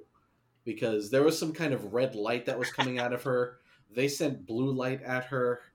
and then she sent purple light back. Whether that's the combination of the blue and the red becoming purple, some people have suggested, well, where we've seen purple magic before is in the cult that was following Dormammu in Doctor Strange. So is she tapping into the dark dimension? I don't know. That would be maybe a complicated answer, but maybe that's kind of subtly there in the background. Maybe that book, that grimoire that is in her basement that we saw in the last episode, maybe that is the dark art that she was trying to access. And maybe that was the missing book from the Ancient One's library in Doctor Strange. I sent y'all a picture of this last week. I don't think we talked about it, but if you go back and watch Doctor Strange, when Doctor Strange goes to talk to Wong in the library and they go back to the restricted section, there is a book. Like, there's a spot that should have a book that does not have a book. One of those books that's like chained up and locked up. That one is missing. Maybe that's the one that Agatha has, and maybe she's had it for 400 years. That would have been a really, really, really deep cut. Yeah. What if the whole point of the coven is to defend against the dark arts? Potentially. And then an old wizard comes out with black hair and goes, "I can teach you how to bewitch the mind and ensnare the senses." Oh boy! So who's playing that wizard? Yeah. Also, real quick, I don't know if we mentioned the weird crown that appeared on her mother's head. Kind of evocative of the Scarlet Witch headpiece as well. I assume that will be the headpiece. That's the headpiece that we see, is not like an actual crown, but like a magic crown that she wears as the Scarlet Witch. Yeah, it's interesting. Yeah. And the fact that, and we'll get to the end of this episode, but the fact that there is a prophesized Scarlet Witch that exists, does that mean that there are other witches that stand perhaps in opposition to the Scarlet Witch? Is there a blue witch? Is there colors? Yeah, is there a yellow witch? Yeah, there's Radagast the brown witch. There's Saruman, Vision the gray, the white Vision witch. the white. No. Maleficent the green witch. Mm-hmm. Oh, this is how we tie into the Kingdom Hearts universe. There we go. The Scarlet Witch meet Maleficent, and they're fighting Sora. And Wanda has to get her heart back, but her heart is really... Oh, and that means Vision is a nobody, and the Vision that we see right now is a Heartless. No, the white Vision is a nobody. That's what I said. So the white Vision is a nobody, and the Vision that we have in town is a Heartless, and they're both the two sides of the real Vision. So one of them becomes a member of Organization 13? Yes. But that's what Sword will become. This is now the filibuster from Parks and Rec. Sword changes its name to Keyblade. Do you know what's crazy? Is that everything that you just said isn't even close to as complicated as the actual Kingdom Hearts story? I know, it's simple compared to real Kingdom Hearts. Simple and clean. We gotta add some weirdness. So, how does the Cruella movie tie into this? God. I don't know, but Winnie the Pooh is the yellow witch. That's what I just decided. Okay. Yeah, and Honey, he eats honey because that is what gives him his powers. Yeah. See, what you don't understand is after Agatha kills Sparky, she then hands the dog over to a little girl with white and black hair, and the little girl goes, "Ooh, I can make a nice scarf out of this." And that's how we get Cruella de Vil. I think killing dogs is a great idea. I'll do that. I'm going to make that my goal in life. You know what? Kill was real dogs. Cool what you did when you just killed that dog. I should do that, but to 101 different ones. Yeah. Wait a minute. Hayward's office was room 101. That is true. It's all coming together. Hayward is Cruella de Vil. Shit. DeVille, Mephisto. It's all. Cruella's Mephisto. All right, end the episode. We're not going to Heresy top goes that. all the way to the top. At the front desk of the facility, Wanda asks to get Vision's body so she can have a funeral for him. She is allowed to enter the facility and does so by shoving doors open with her magic, just like she was seen doing on the footage Tyler Hayward showed, but without any malice. Rather than storming the base as Hayward said, Wanda walks peacefully to his office where he shows her Vision being worked on. Wanda is distraught at seeing Vision dismantled, but Hayward says they have a moral obligation to dismantle the most sophisticated sentient weapon ever made. How hard do you think it was for her and Monica both when they walked into the sword facility to have all the TVs showing families reunited, this and that, when they are coming back from 5 years gone and they have lost their families? He starts to prod Wanda, saying she may have the power to reactivate Vision, but she insists she doesn't. He then tells her she can't take $3 billion of vibranium with her. Wanda says, he's all that I have, and Hayward says, that's just it. He doesn't belong to you. Which, like, weirdly is another... Look, I'm going to say it now because it feels like it fits here. But I think where we end with this show is Wanda having to release her fake Vision because it's not the real thing, because the real Vision is gone, and it's her having to deal with that grief. I think she has to do the same thing with her children because they're not real. She has to understand that these things that she's created for herself are not real and understand how to deal with them in the real world. And I think part of that is this that he doesn't belong to her. He is not hers. He was his own person, and he is gone now. And she can't just make another fake one because the real one is never going to come back. You reading my notes again? Were those what you said? Basically. Is it? Oh, that's fine. I'll say it again later. It could. I mean, I'm very curious to see where it goes, because that is the one way it could play out, and the other way it can play out is that you could merge the Westview Vision with the Vision body that is there and bring him back. But then does that undermine the theme of the story? I don't know. But does Wanda deserve a happy ending? Yes, she does. And I want that for her, but also... Yeah, but also, again, you have the question of, like, does that undermine the story? Because that's... As much as I love The Haunting of Hill House, I thought the last episode kind of undermined a lot of it. The way that they tied it up with kind of a happy-ish ending. Yeah. I was like, not that I wanted it to be a sad ending, but I felt like it kind of ignored a lot of what came before to give us a happy ending. And I could see WandaVision going that way, but would I be more okay with it because I want Wanda and Vision to be together? Maybe. Well, and I don't know. You consider that a happy ending? They had to let their father and their sister die and live in the house. Okay, so happy ending is not what I should have meant.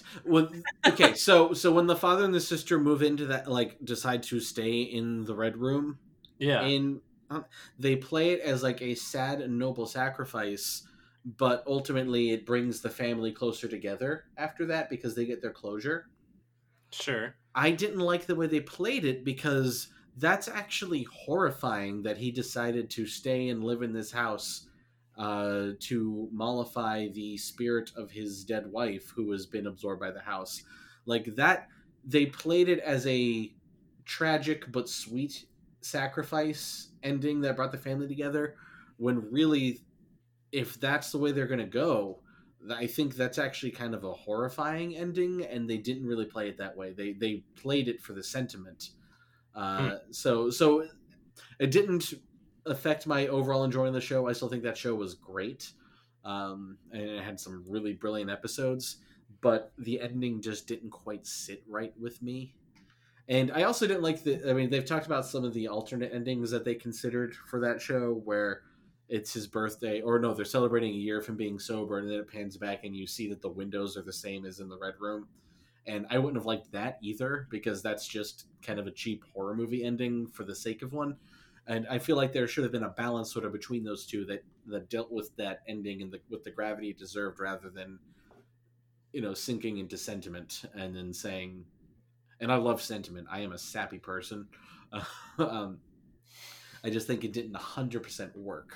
That the show didn't quite stick the landing as a result of how they ended it. That's just me. I will disagree with you on our Haunting of Hill House podcast. Sounds good. Yeah, I just don't.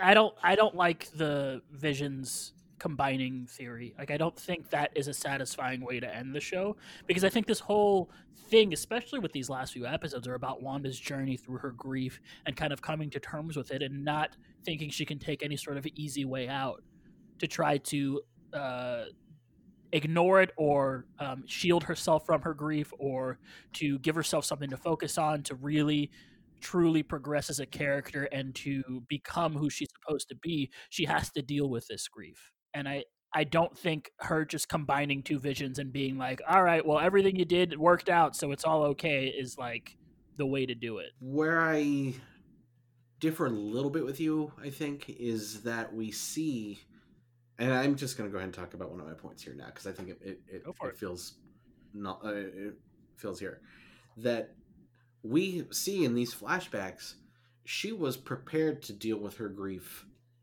in a normal fashion. We've been led to believe that she went and stole the vision. She left without the vision, and the only reason she wanted a vision in the first place was not to revive him, but to give him a burial, to give herself some closure on this loss of who even Hayward calls him her soulmate.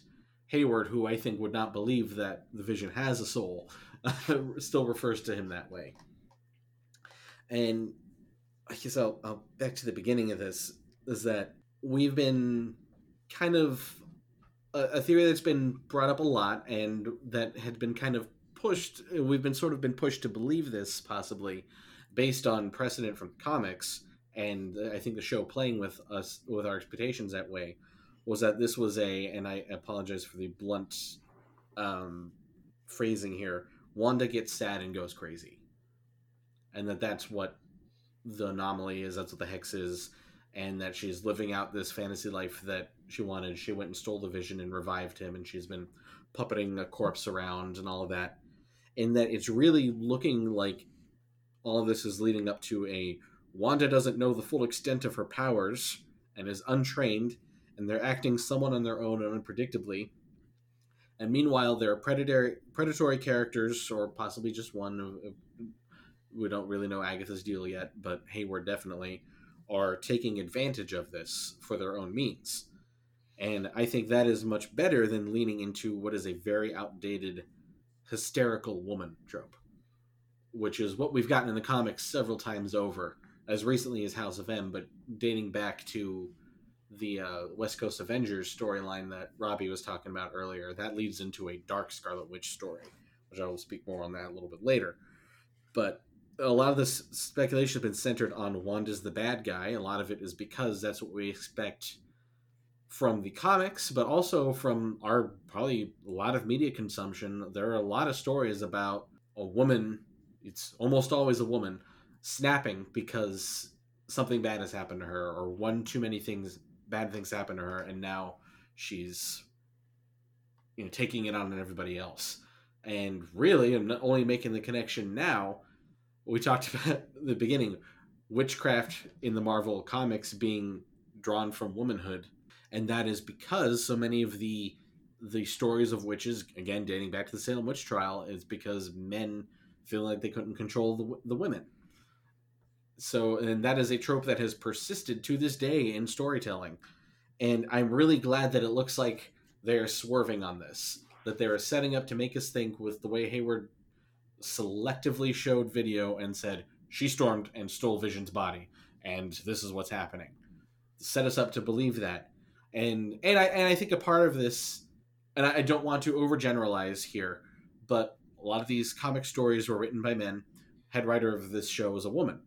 So I think that, this is a conversation Angela and I had yesterday, that as men, I think that, and I don't want to speak for all men again either, but I think it's very easy for us to be shown a particular trope over and over again and not think anything of it until someone points out, hey, isn't it kind of messed up that this is how women are being portrayed or whatever? And we're like, oh yeah, I guess it is, but we're just so used to it, we've been conditioned by the stories that we read and watch.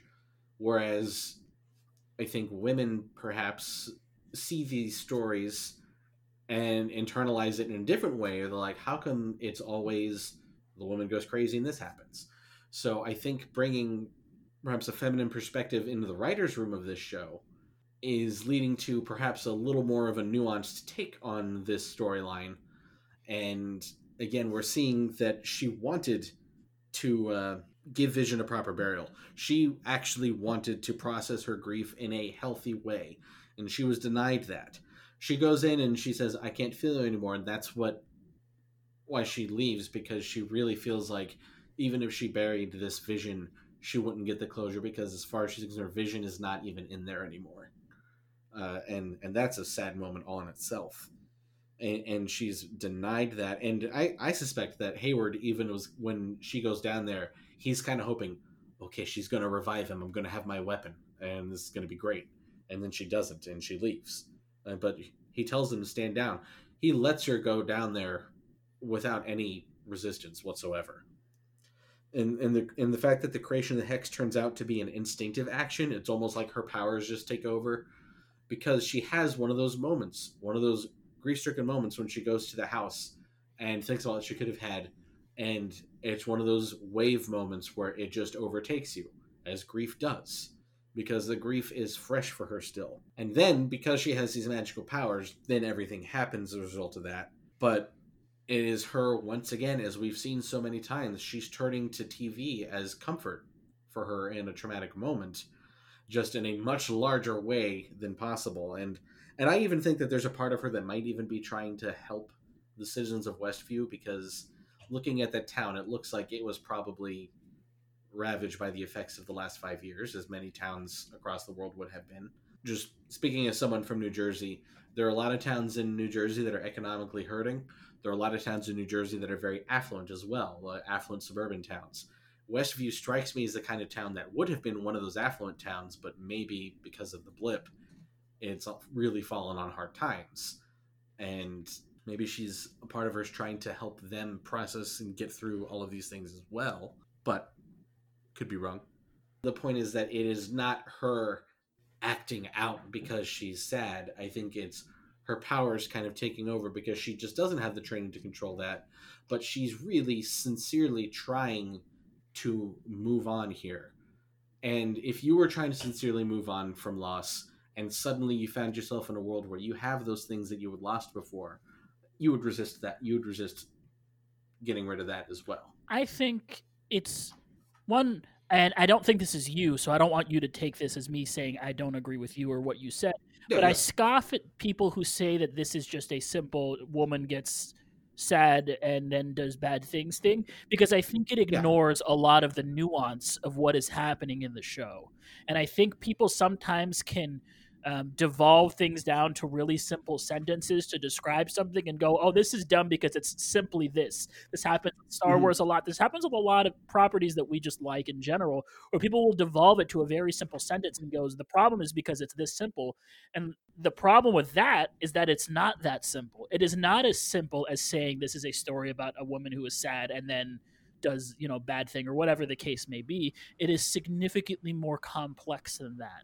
And to ignore that, I think, is a disservice to a lot of the great writing work that is done on this show. Yeah, no, I agree with you. I think we agree. Yeah, no, I think absolutely we agree on that. So, and that's why I wanted you to know that I don't think we disagree on this at all. I think the show is doing a great point. And once again, I don't know if it's Wanda dealing with her grief and trying to deal with it in a good way, or trying to shield herself from her grief, or understanding that she has been through so much grief already. She finally has a chance to maybe try to deal with it in a different way, and this is the way that she's chosen.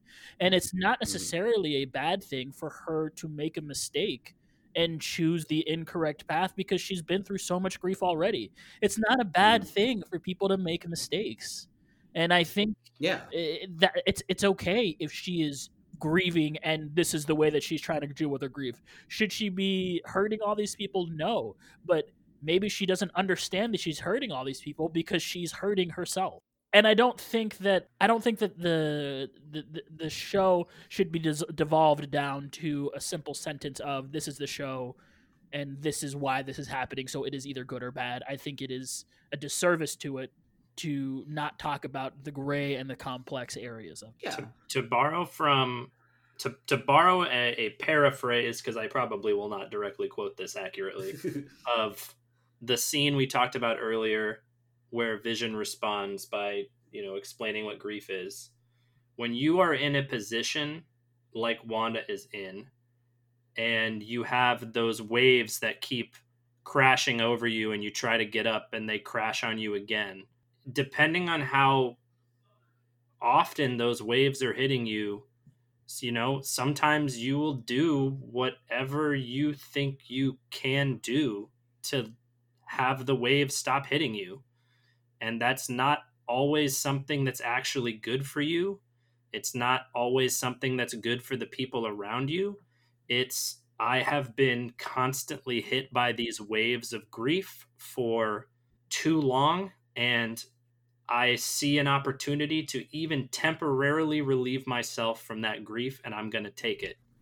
And I think that's kind of part of this message, right? Is that's why it's not that simple. Is if this is what Wanda's going through and it's how she's dealing with her grief, maybe it isn't the best way to do it because it's affecting a lot of other people in a way that is out of their control. But she's been hit so hard by so many waves, she's taken that opportunity. And I think I've said something similar to this on a previous episode, but you know, if you want to write this show off as a woman going crazy and making magic things happen, and you don't understand the complexity of how grief works, and maybe you just can't see it, I'm honestly very jealous of you to not have the perspective. Consider yourself very lucky if you cannot see the perspective of grief written into this show the way it is. Yeah. Yes. Yeah, I think the distinction I want to make here is like between specifically this and House of M, which is the go-to comparison for this, is that in House of M, she created that world actively. She was egged on by Pietro, but she created that world as a place where she could be happy because that's how she wanted to deal with it. Here, I think it's the world was created. Yes, she technically created it, but she did not play an active role in its creation. She wasn't cognizant of being created. Yeah. And then she found herself in this world, and in her grief was like, I am going to retreat into this world now. And again, I believe that because we see with that visit to Sword that she was doing her best to process it, and then she just sort of fell into this world where everything was okay. And she's like, yeah, I'm going to take advantage of this. As I think probably any grief-stricken person who found themselves in such a fantastic situation as this would probably do that, which is why I think where we are all on the same page is that is what distinguishes it to me from she got sad and did bad things. She was sad, she was depressed, this thing happened, and then she said, yeah, I'm going to go along with this because I deserve a moment of happiness, and she is not wrong about that. Oof. Yeah. Deep stuff. She shatters the glass like seen in the video, but rather than attacking the agents, she merely puts her hand on Vision's head and tearfully says, I can't feel you. Wanda sadly leaves without incident, proving the footage Hayward showed Monica Rambeau of Wanda storming the base and stealing Vision's body was altered. In her quiet grief, Wanda drives to Westview, New Jersey. As she drives through town, the characters we've come to know and are seen before the Hex through, though with a tinge of sadness. Yeah, we were watching this. Yeah, that sentence was really hard to read. We were watching this, and we were like, man, Westview, New Jersey kind of sucks. Like, yeah. So first off, no, go ahead. What a dump. And second off, sorry, Chris. This is where Vision decided to buy her dream home in this crap place. So, okay, since you said that, yeah, no, that was my thought as well. My first thought is like, what are you doing, Vision? This is where you're going to settle down. Maybe Wanda had the right idea enslaving all of them. Absolutely. And then it ended up being something I actually dwelled on a little bit, and I think it's purposeful. And Chris kind of already got to this because the theme of this episode is Chris and Peaches say everything that I was thinking before I got a chance to say it. So Chris kind of already touched on Westview was probably affected by the snap. And I think it's possible that they just said, yeah, Wanda and Vision are going to live in this slum in New Jersey.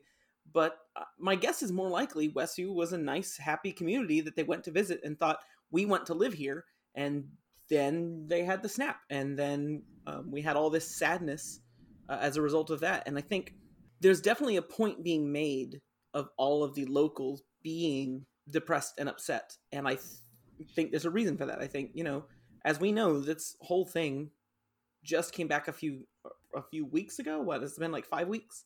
Some of them probably came back, and they're trying to figure out how to come back. But also, the town just probably fell into disrepair after half or whatever of them disappeared. That's why there's probably houses that were in the middle of being constructed and weren't finished and things like that.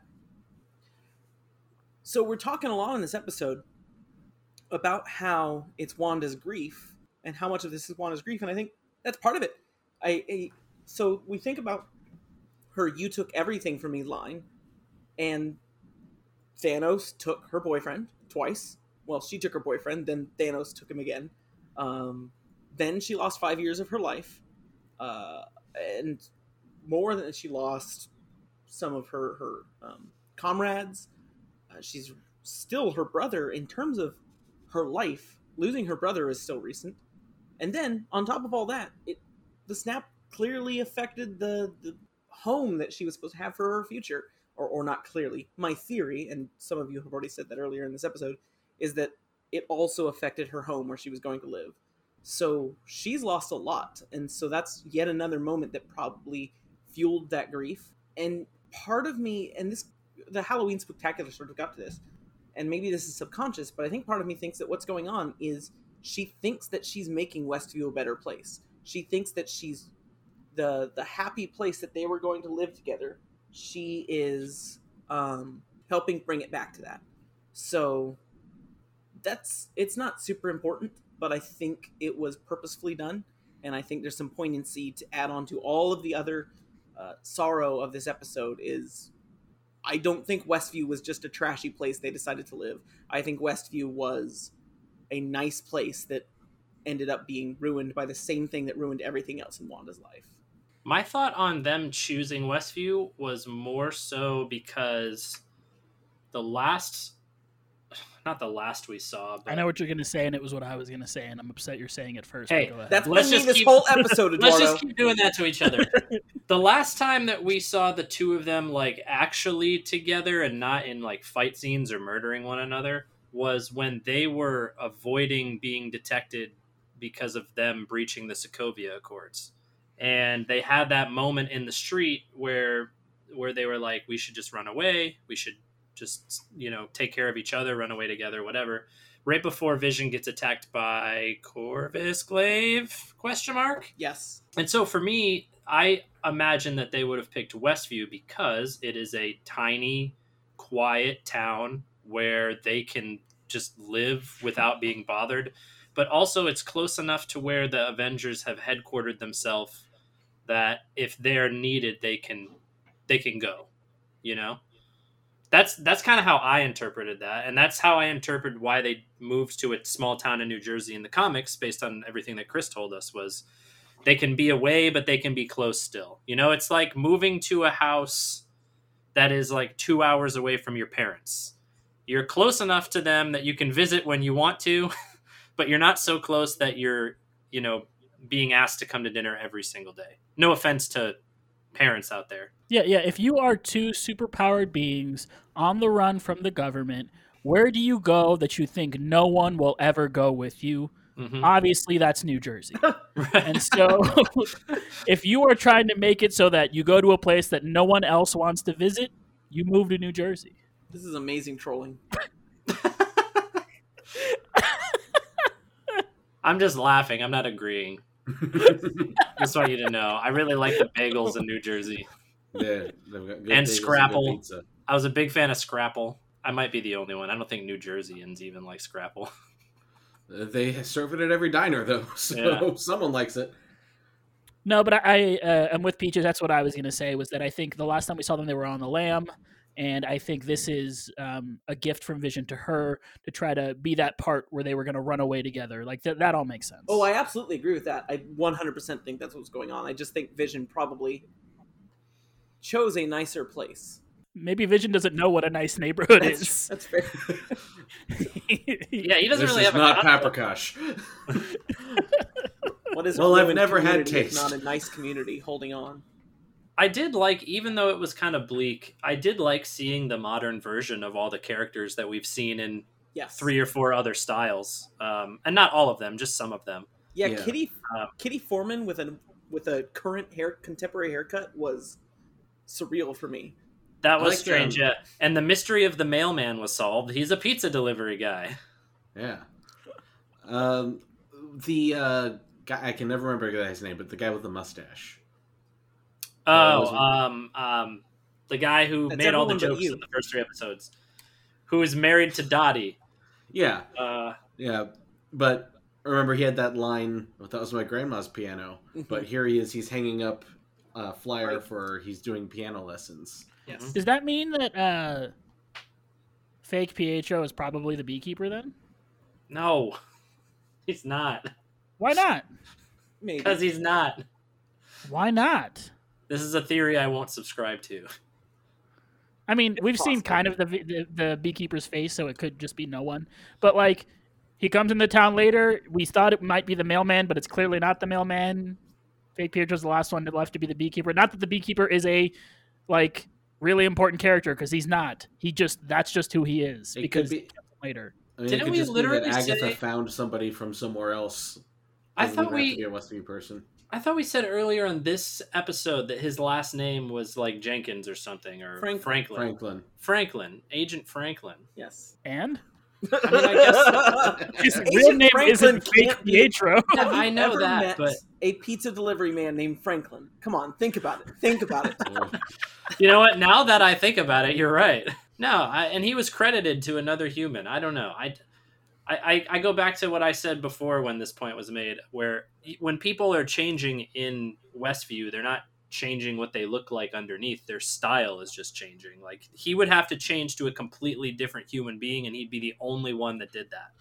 Oh, but then we see that Agnes has the power to literally change what things look like when But she not turns the fly. Pizza delivery man. We do not. She see turns her the change pizza a delivery man We into never, the beekeeper. We never see her change a pizza delivery man. I think That's there's not in the Constitution. No, but there's no reason for it to be the beekeeper, though.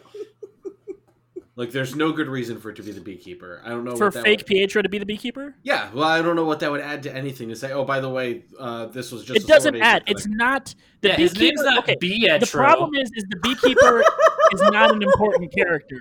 Exactly. He's just a beekeeper because he illustrates that he is someone who came to Westview later. Wanda doesn't know who he is, and then his backstory was changed I think so Wanda that doesn't know all 3,000 people in Westview anyway. I'm excited for the last episode to end with like Beauty and the Beast style, everyone changing back, and Pietro turns into the beekeeper, and they expect the audience to recognize the beekeeper, but none of them do, and it falls flat as a moment. He turns from Pietro just like- into the beekeeper, and then we're all like, and then he turns from the beekeeper into the surveillance stork.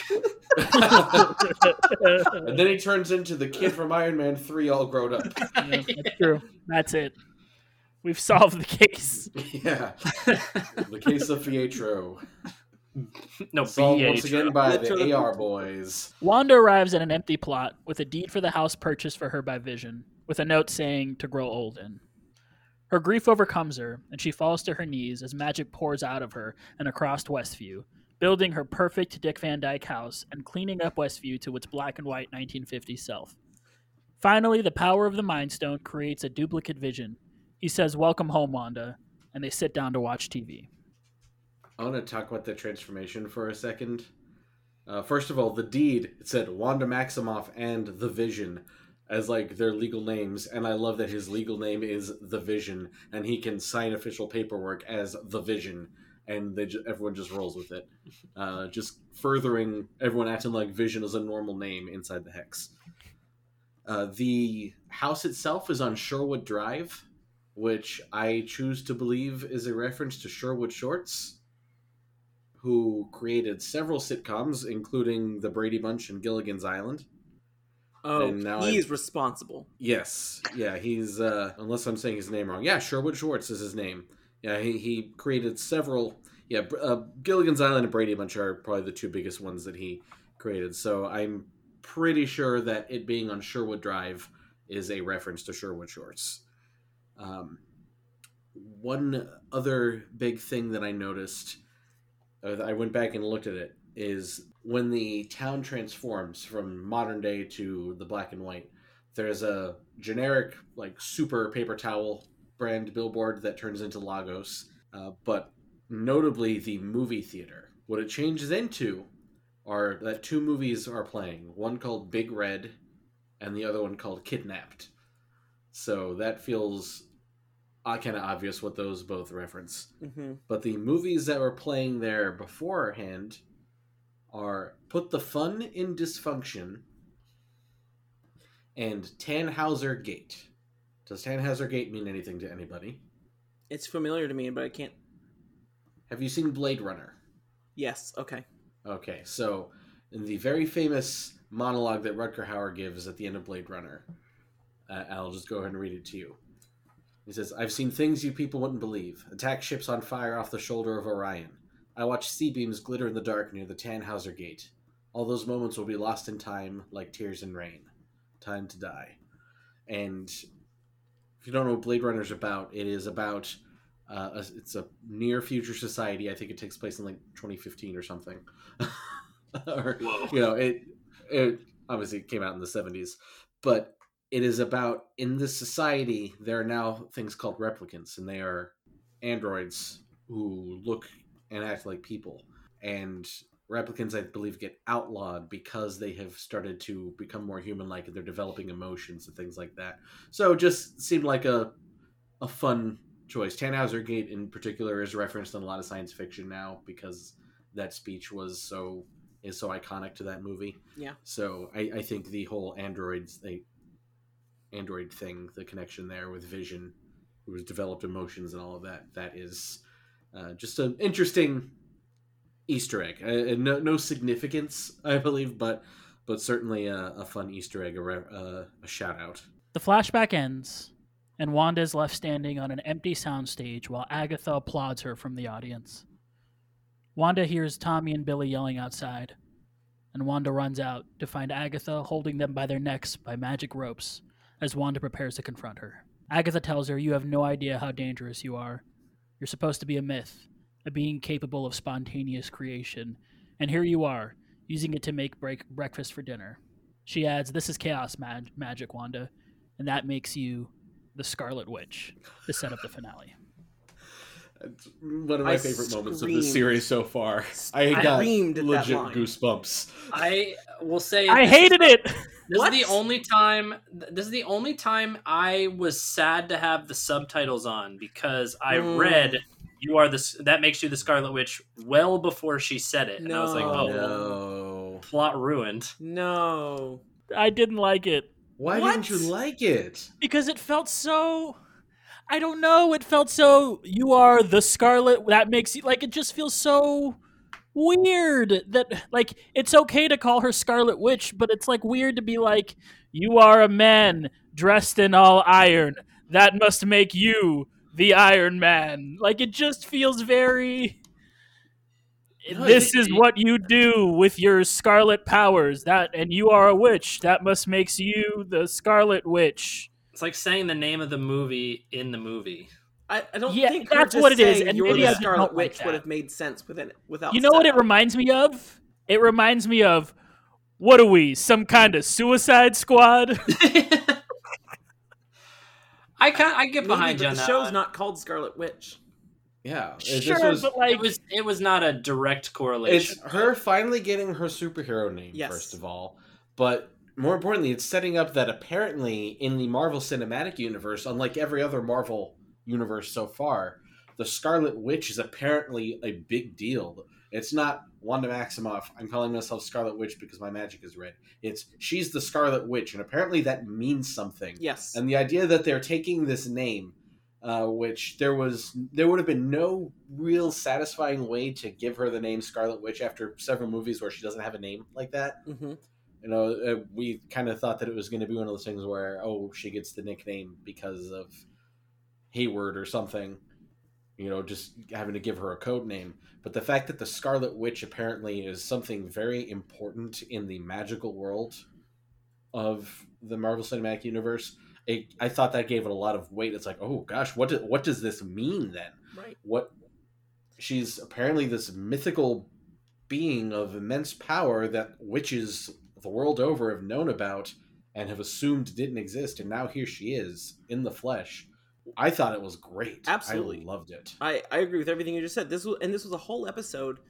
It felt like starting to give MCU Scarlet Witch, to a degree, a little bit of her powers from the comics, a little bit of making her just a little bit more like her comic book counterpart in a way that still fits in this universe, and then to just to bullet point or to period the episode with the line that's even her name with that. And I think it needed that build up. I think there needed to be some build up for that line to be delivered at the end like that. I thought it was fantastic. That's one of my favorite parts of the series. I was stuck on the chaos magic thing. Like when afterwards, when I was thinking about those last two lines, the reveal of her name was ruined because of the subtitles. But we had talked about how Chris read that panel where Doctor Strange said that chaos magic wasn't real, and so my first thought was, are they taking chaos magic from the comics and deciding that they're just going to roll with it? They're going to use that in a different way. And then one of my friends sent me something from like some Marvel site, some official Marvel site, where they talk about how chaos magic is real and it's spectacular. So I guess like the origin of it was something like chaos magic was real, but a bunch of magic people got together and decided that it was too powerful to be used. So they like spoke a lie into the universe, and that lie was chaos magic is not real. And so everybody in the universe believed that chaos magic wasn't real to kind of lock it away. Like you didn't give it the power because you didn't say its name, like Beetlejuice kind of thing. And so I wonder if they are going with that route. Like, yeah, chaos magic is real in the MCU. We're not even going to worry about that. It's not real BS. Interesting. Yeah, I think it's much simpler to say it's chaos magic and not a while later decide it's not chaos magic. There's no such thing. Oh yeah, I mean they have to be leaning into it or they wouldn't have used the line. Right. Sure. But it was just something I thought about. It's very clear now that they're leaning into this being a Scarlet Witch origin story more than anything. Like this incarnation of the character is going to be different than the character that we have known since Age of Ultron. And so I think this is very apparent that this character is going to take a more central role in the MCU going forward. At least that's what it feels like. She better not die next episode. I'll be so mad. We talked about like people like taking over roles for other people, right? Like we talked about, and this is kind of hard to say because some of them aren't with us anymore, so it makes it difficult that they're not going to be taking over those roles. But we talked about Spider-Man becoming the new Tony Stark. We talked about Black Panther becoming the new Captain America. We talked about kind of a few of those, and I think Scarlet Witch being the new Doctor Strange kind of makes a lot of sense, which makes sense why they are both in the same movie. She's that sort of omnipotent force that's always there to kind of guide our team of heroes. I think that would make some sense. Is Benedict Cumberbatch, is he like leaving? Is he done after? No. Okay. But you can have that happen over several movies. Like it doesn't have to be. Yeah, true. What I think Scarlet Witch might also fill a role of going forward is the superpowered Avenger, which was kind of Thor's role. The really strong Avenger that can, and I think Scarlet Witch strongest Avenger. No, yeah, that makes perfect sense. We then get a post-credit scene. Using the latent power of the Mind Stone from the drone Wanda threw back at Sword, Tyler Hayward's team is able to turn the actual Vision, now completely Stark White, back on. Now, Chris, there are a whole lot of questions here. I immediately Googled White Vision and thankfully came up with the comic books and not anything else. Oh, yeah, that sounds like the kind of message board you want to stay away from. I was real close from ending up on 4chan. Oh, no. It was a real tightrope that I was able to move to the correct side. Unfortunately for you, everyone Googled that 2 days ago, so all the relevant stuff went right to the top. Yep. Thanks, algorithm. But you did a little bit of research on it as well, and you've got some thoughts about this Vision. Yes. Yeah, it's quite a bit. It actually ties into a lot of things we're talking about, including how Wanda's backstory has kind of evolved over the course of these movies. A lot of it has to do with new writers coming in and seeing what was done previously and saying, how do we make this fit with the story we want to tell? So different writers, and you see this especially in comics because these are especially in the Marvel universe, that has never gotten a hard reboot the way that the DC universe has multiple times. You know, every 10 years there's a crisis, then they reboot. Marvel continuity is still, for the most part, from 1963 on, or even earlier with the Captain America, Namor, Human Torch stuff. So all the way back to the 40s, it's all a continuous story. But that means that new writers come in, they see what was done earlier with characters, they go, that doesn't fit with what I want to do, so they throw it out. So we have talked about, Robbie has read, and I have read a lot of these older comics over the past several weeks now. Steve Englehart was not the first writer to romantically pair Wanda and Vision. That has been around for a long time, pretty much going back to shortly after his debut, I believe, in the Avengers. But he is the one who wrote the second miniseries, The Vision and the Scarlet Witch, which was the one that introduced the children. And he also wrote the West Coast Avengers series that took place concurrently. They crossed over a lot. The plots of those two stories were intertwined. And he was very clearly in love with the idea of Wanda and Vision as a family, as a married couple starting a family. He loved that. Those Vision and Scarlet Witch comics, you go back and read them, they are superhero comics, but they are almost just as much romance comics. Mm-hmm. It is about their lives. There's an issue where it's Thanksgiving, and they've got Pietro and Magneto over for Thanksgiving, and also Wonder Man, and everyone else who is... At this point, Magneto was trying to be better. Okay. Yeah, and he wanted to be a part of his daughter's life, but he knew that he had abused her and Pietro when they were part of the Brotherhood of Evil Mutants, and he didn't know that they were his children and all that other stuff. But yeah, he was deeply invested in this romance, and that's part of the reason he wanted them to have kids. He thought that would be a really fun story avenue to go down the line. Now, a few years later, John Byrne took over West Coast Avengers. He was actually returning to Marvel after a few years away. He'd been writing Superman over at DC. But they wanted to get him back, and he's apparently said that he would come back if he got the chance to write his Vision story that he had in mind. This is going to sound like a lot of this is going to sound like I am crapping on John Byrne. I apologize to him if he is out there listening. I hope he's not. This is the nicest I've heard anyone be to John Byrne lately, by the way. Most people just straight up crap on him.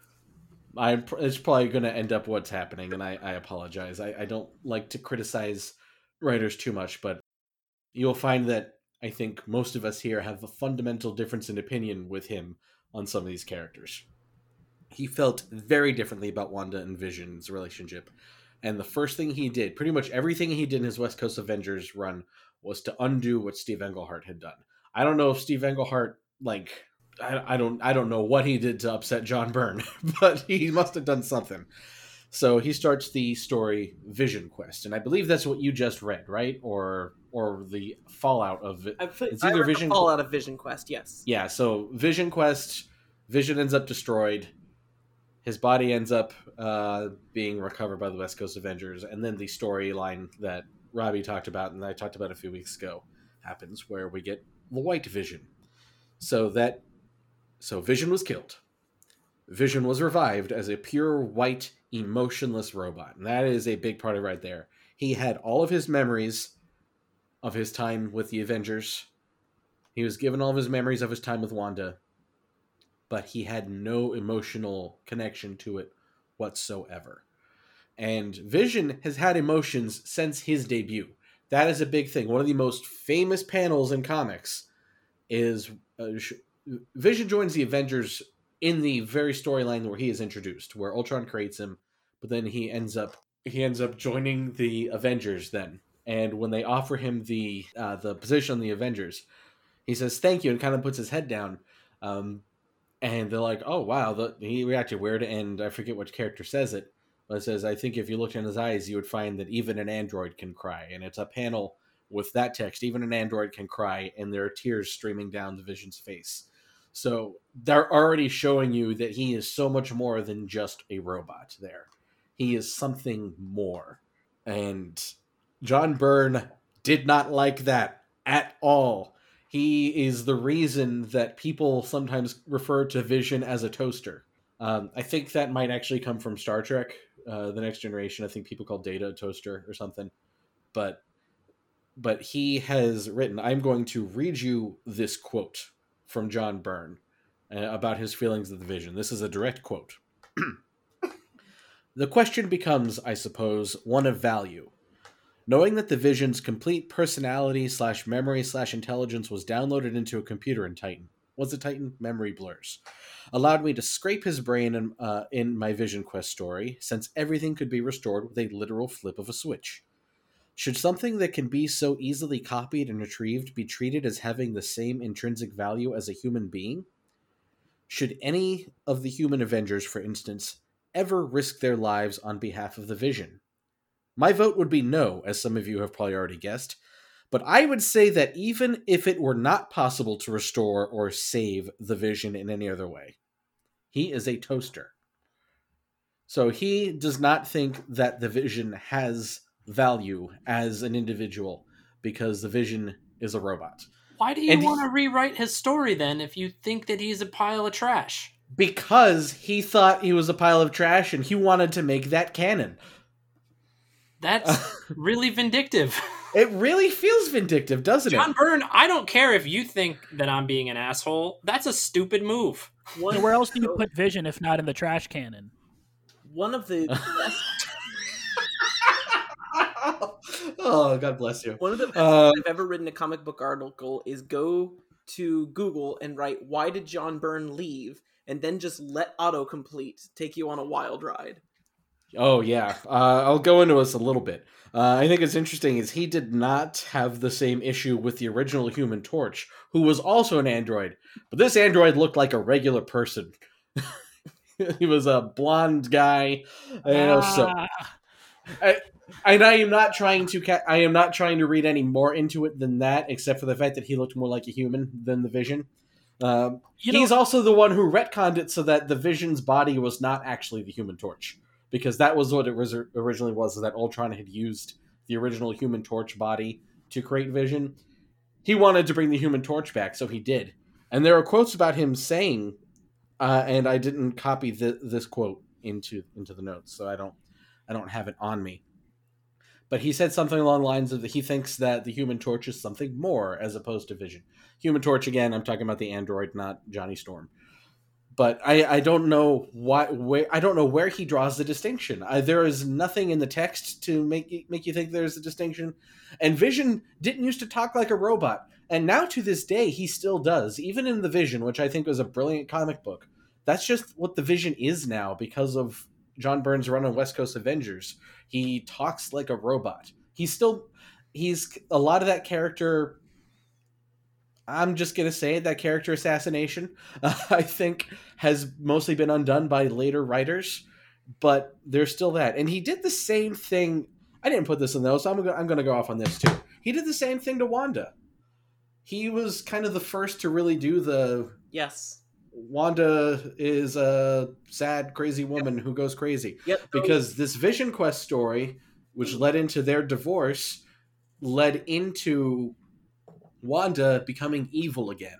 And he actually ended up leaving West Coast Avengers in the middle of this dark Scarlet Witch storyline that he was writing because of editorial differences where they wouldn't let him... I don't know exactly what it was that they wouldn't let him do. Super stupid, but I can't remember. It was incredibly stupid to leave over. Because it's something that ended up happening anyway when the new writers took over. I forget exactly what it was, but it had something to do with, not about Wanda going evil. Right. He's also the one who made the children turn into Master Pandemonium's hands because he felt like they couldn't have had children. That's ridiculous. And that I know specifically is something that Steve Englehart was very disappointed in. He's on the record as being disappointed. He thought that there was a lot of story potential in those kids growing up into something and being raised by Wanda and Vision. So yeah, what I'm getting at here is that I don't agree with him at all, his take on the character. I think that his take on the character is directly in opposition to Vision as the character was introduced. Not to say that characters can't evolve over time, but what we got was this character devolved because he felt like a robot couldn't love, I guess. I don't know. And Vision, calling Vision a robot, even though it's technically correct, the best kind of correct, doesn't feel right. Yes. And here we are. We're getting a lot of shout-outs to Vision Quest in this episode in particular, especially with the White Vision showing up, who I think is going to be emotionless. And there could be more to it. I think when we get into our what comes next talk, I'll go on that. But the vibe that I have gotten from this show from the beginning is that the creative minds behind this show, even though they are drawing from John Byrne's creations, some of John Byrne's stories, in addition to all these other stories, Englehart, Bendis, whatever, they're drawing from several creative things, but they seem to be much more sympathetic both to Wanda and to Vision. They definitely seem to subscribe to Vision is a real boy. He's not a toaster. Yeah, and I think the John Byrne's problem, especially with this, is that he asks what I think is actually kind of an interesting question. Should Vision be valued just as much as human life? The problem is that he immediately answers the question, and he answers it in such a stupid way that it makes the question sound stupid. But the question isn't stupid because it makes you think, and then you could come to your own conclusion, and the correct conclusion, which is absolutely he should be valued as a person. But that is your journey to experience. It is a disservice to your readers to then be like, what's the answer to this question? Boom. He's not a real person. You're all stupid. He's a toaster. Mm-hmm. Like, there's no point in that. There's no value in that. The secret identity of director Tyler Hayward, John Byrne. Oh my gosh. It's always Mr. Burns. Excellent. No, yeah, I think you're right. Yeah, I agree. I think the writers of this are definitely taking a lot more care in the Vision character. I actually really like what they've done with Vision. I'm going to be 100% honest. I wasn't necessarily a big Vision fan before this. I thought he was okay, but like he was just like one of the guys that was kind of there in the background, really. He was definitely one of the lower tier Avengers, I guess you could say, especially with the way he was portrayed. But he definitely has a lot more time to shine here, and that's thanks to how much the writers have given him. So kudos to them, and kudos to Paul Bettany for just doing such an amazing job, just every single episode. Do you know what I thought was great about Bettany's performance in this episode was the flashback to them at the Avengers compound? Because he's playing Vision the way Vision was in Age of Ultron and the way he was in Civil War, which is different from how we saw him in Infinity War and now especially in this. And he was definitely Vision, but there was a noticeable difference in his portrayal. Like, I thought that was really, really well done. I wonder if he went back and watched that footage of himself. I felt like Elizabeth Olsen was had a similar performance that way, where when we saw her in flashbacks, she really felt like the version of her that we knew from that time period. Yeah. Yeah, no, they both of them have done a fantastic job through this whole series. I agree. And watching Elizabeth Olsen go through the different eras of Wanda Maximoff in this episode was really good. I feel like I haven't appreciated them enough. And we've had Paul Bettany around since the very beginning. We have. Yeah. I mean, and how lucky were they to cast Paul Bettany as the voice of this system in Tony Stark's house to eventually turn him into an entire character that's going to be co-starring a show. I think we talked about on the Age of Ultron episode the story of how he found out he got the part, right? I believe so. Yeah. Just as a quick refresher. In case anybody wasn't here, remind them. Yeah. The quick refresher is that Paul Bettany was having a very bad day. He had just been chewed out by some studio exec who said pretty much that his career was just about over. Later that day, he got a call from Joss Whedon who said, "Hey, we'd like you to play the Vision in the next Avengers movie." And look at that. I mean, he's had all of those. He was in a Star Wars movie. Not my favorite Star Wars movie, but he was in one. Yeah. And now he's got this show and he's done, several other things, but he's very much in the public consciousness now. His career is not close to over. Nope. Especially not after this. Yeah. So we've got one episode left, guys. Where do we think this is going? Peach, we're going to start with you. Where do you think WandaVision's going from here? I don't know, but I know where my heart's going after next Friday when the series is over. It's going down. Into the trash cannon? Are you yelling To the timber? trash cannon. I'm going to be so sad when this is over. What I hope goes along with what I talked about earlier. I hope that we don't lose the Agatha Harkness character. I've really, really liked the way that Wanda and Vision have both developed as characters in this series too. So I don't want to not talk about that at all, but that's important to me also. I do hope that Agatha gets to keep on going in the MCU. What do I think is literally going to happen?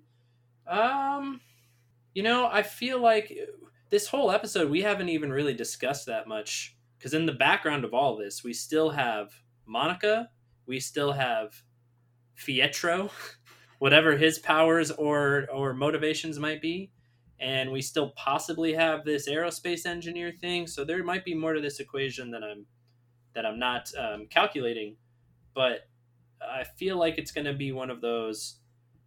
The White Vision comes in to try to do some murdering, and the team of heroes that we have between WandaVision, her boys, and maybe Agatha have to take him out.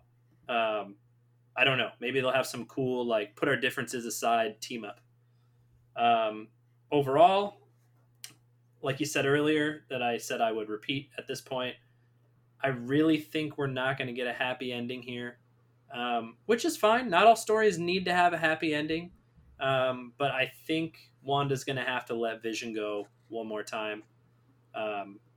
How that happens, I don't know. But I think I agree more and more.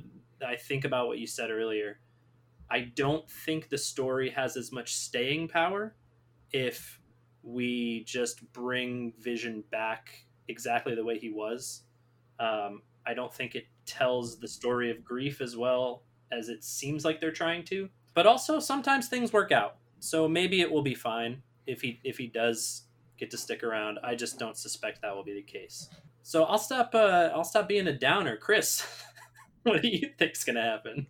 Well, I think that I'm, first of all, prepared, but not prepared, but expecting my heart to be broken next week. I really think that this could be a very emotional, one way or the other, it's going to be very emotional. But as Vision once said, a thing isn't beautiful because it lasts. I know that he said that in Age of Ultron, and he's right. That kind of ties in with his grief quote that apparently everybody's been talking about on Twitter today. But first of all, basic. I think next week we're going to get Vision versus Vision, double Vision, and it's going to be interesting to see what this White Vision is like. If this White Vision is like the comics, where it's Vision but just a cold, emotionless version, there's also a chance that this rebuilt Vision, if he doesn't have the aspects of Jarvis in there, aspects of the Mind Stone, the aspects of Tony Stark, Bruce Banner, Thor, the dominant force in this Vision's brain very well could be Ultron. Doesn't mean that this is going to literally be Ultron, but I think it could be on the sliding scale of Ultron to Vision. It's going to be a little bit closer to the Ultron side of the equation. So that could end up being dangerous to everybody, including Hayward, who thinks he can control it. But anyone who thinks they can control something powerful ends up getting their comeuppance in a story like this. But as I said, I'm expecting my heart to be broken, but there is a part of me that's just holding out hope that just once something will go Wanda's way, because she deserves a moment of happiness. And no matter what the producer Agatha says, and as we said earlier, then maybe she's trying to get Wanda to realize that, no, I don't deserve this. I deserve to be happy. And on a broader scale, for far-reaching implications in the future of the Marvel Cinematic Universe, I think Monica gets to take over S.W.O.R.D. And I think she changes the name. I think she changes the W from weapon to world, like it is in the comics. I like that. Because sentient weapon was a very big change from the comics. And that is what Hayward keeps calling Vision, is sentient weapon. and I think she's going to want to make the focus a bit more on protecting all sentient worlds. And I think she's going to put in a call to an old family friend, Uncle Nicholas J. Fury. And I think that's going to be our explanation for what he was doing at the end of Spider-Man Far From Home. I think it's going to turn out that, yes, that was Sword all along, and he was acting on behalf of new Sword director Monica Rambeau. Robbie, what are you thinking is going to happen? Real quick, as an asterisk, John Byrne repeatedly left series runs, including West Coast Avengers, because he did not think he should have an editor, and anytime he was edited, he would leave. So when Marvel was upset that he did things like turn Hawkeye and Mockingbird into psychopaths that attacked each other, and Marvel told him, no, you can't do that, he would leave. So that's cool. Anyway, just wanted to wrap that up. That's fun. Like, he tried to make Hawkeye interesting? Oh, but like a bad way. Like Hawkeye. Hawkeye is I'm trolling. Basically abusive of Mockingbird in his run, and vice versa. It's yeah. Yeah. The other thing is that I forgot that one of the things he said about Vision was that he was taking the character back to its roots. Well, I think we clearly established he was not. It's like, back to his roots the way I think they should have been. Right. But they clearly weren't in the comic books. Poster, and at level 16, he evolved into a synthezoid. Yeah. As far as the topic at hand, I think we are going to have a happy ending. I think we're going to have an emotional episode, but I think we're going to have an happy ending. I think Vision is going to be brought back to the MCU, though maybe with some damage that needs to be repaired over the coming stories, that sort of thing. But I do think that's coming. I think Wanda is... they've already set up what Wanda does when she's in emotional turmoil. I don't think they can just gut punch her even more and somehow write themselves out of that that box. So I do think we're going to have not a perfect ending, but I think we're going to have a happy ending of some sort, including some return of Vision. I just had a thought. What if he does come back? What if they merge White Vision and Hex Vision into True Vision? Well, Eduardo's worried that's too neat. Yeah, and what if she says Vision, is this really happening? And he says, yes, Wanda, it is. Just like in when she got pregnant. I'm gonna cry. I think the kids may disappear, but she's known them for a few days. You're saying she'll get over it? Wow. Turns out there are just cicadas that Agatha transfigured. And then there's a laugh into her womb. Wanda, where are Billy and Tommy? Oh, it turns out they were just cicadas. And then they Senor Scratchy ate them. Freeze frame as the credits roll, like from a 70s sitcom. I think we're gonna have our final showdown. I think from talking to Peach, I think there's a good chance that Agatha is, for her own good, but supportive in that final showdown. I don't think it's in an episode that's going to be less than an hour. I don't think we're going to have face off against a mini boss and a final boss. I think we're going to have a magic beings versus Sword and Vision at first, but Vision gets converted. I think that's sort of the setup we're going to. Yeah, the mini boss was immersion therapy. Yes. And obviously, like, one of the things that's weird is we've now gotten a whole episode with finding out without seeing what's up with Monica. So obviously we're going to see some Photon, and I actually think there's a chance we'll get some Aerospace Engineer as well, maybe post credits. Yeah, and honestly my biggest question is this how we're adding mutants? Are we adding mutants by retconning that mutants were here all along? They were just rare. Everyone said that this is how we're going to get mutants. We're going to get mutants via their traveling in through the multiverse. But are we going to get mutants because we just have people with latent powers like Wanda? And maybe take something to kind of get the mutant powers going. But let's talk about that for a second. Yeah. Do you think that this was establishing Wanda as a mutant? Or do you think it was just establishing her as someone who naturally was inclined towards magic? It could be someone who's naturally inclined towards magic. But I am curious if there is some sort of mutated gene that has been showing up in the MCU. And maybe it takes a catalyst. Maybe it takes, and now we're getting too close to the Inhumans, unfortunately, but maybe it takes some sort of catalyst to get it going. But fish oil pills. God. I'm not necessarily sure, so I'm not going so far as predicting that this is how they're getting mutants. I'm not going to be the obviously guy, but Yeah. does feel like that's potentially their route into adding these individuals in the MCU is having them having already been around, they just weren't really quite being recognized yet. Now the issue with that, of course, is it's going to be really hard to tell a story about X-Men without mutants having been established for decades, because you already need, unless you're going to do a completely new story, which is fine, you're going to need your Charles Xavier and your Magneto to have been around for a while. In which case, I think how they solve that though is then have we kind of talked about this a while ago, is that have there suddenly be a mutant explosion either as a result of something happening here or something else, or just through natural evolution. There have always been mutants, and now they're getting more prevalent. But like Charles has already had his school, and he's been focusing on helping the kids rather than saving the world. Got it. That's question for my possibly ignorant mind isn't part of the point of Xavier's school for gifted youngsters that it is a secret to people that are not mutants? Yes. So you could go that route, like that it's just existed forever and it's just been an actually well-kept secret. Yeah, that's probably the right way. That's why it was called gifted youngsters and not fancy mutants. That's probably the right way to do it. Is it any secret? Yeah. Now it's time to form the teachers into a superhero team. Mm-hmm. Yeah. That's potential. What if we get an extra show and instead of it being Muppet Babies, it's Mutant Babies, and all of the mutants are actually just small little babies doing their little mutant powers, and they exist in this timeline, but they're just all being born right now and being little babies? Every episode ends with Beast saying, "Go bye-bye."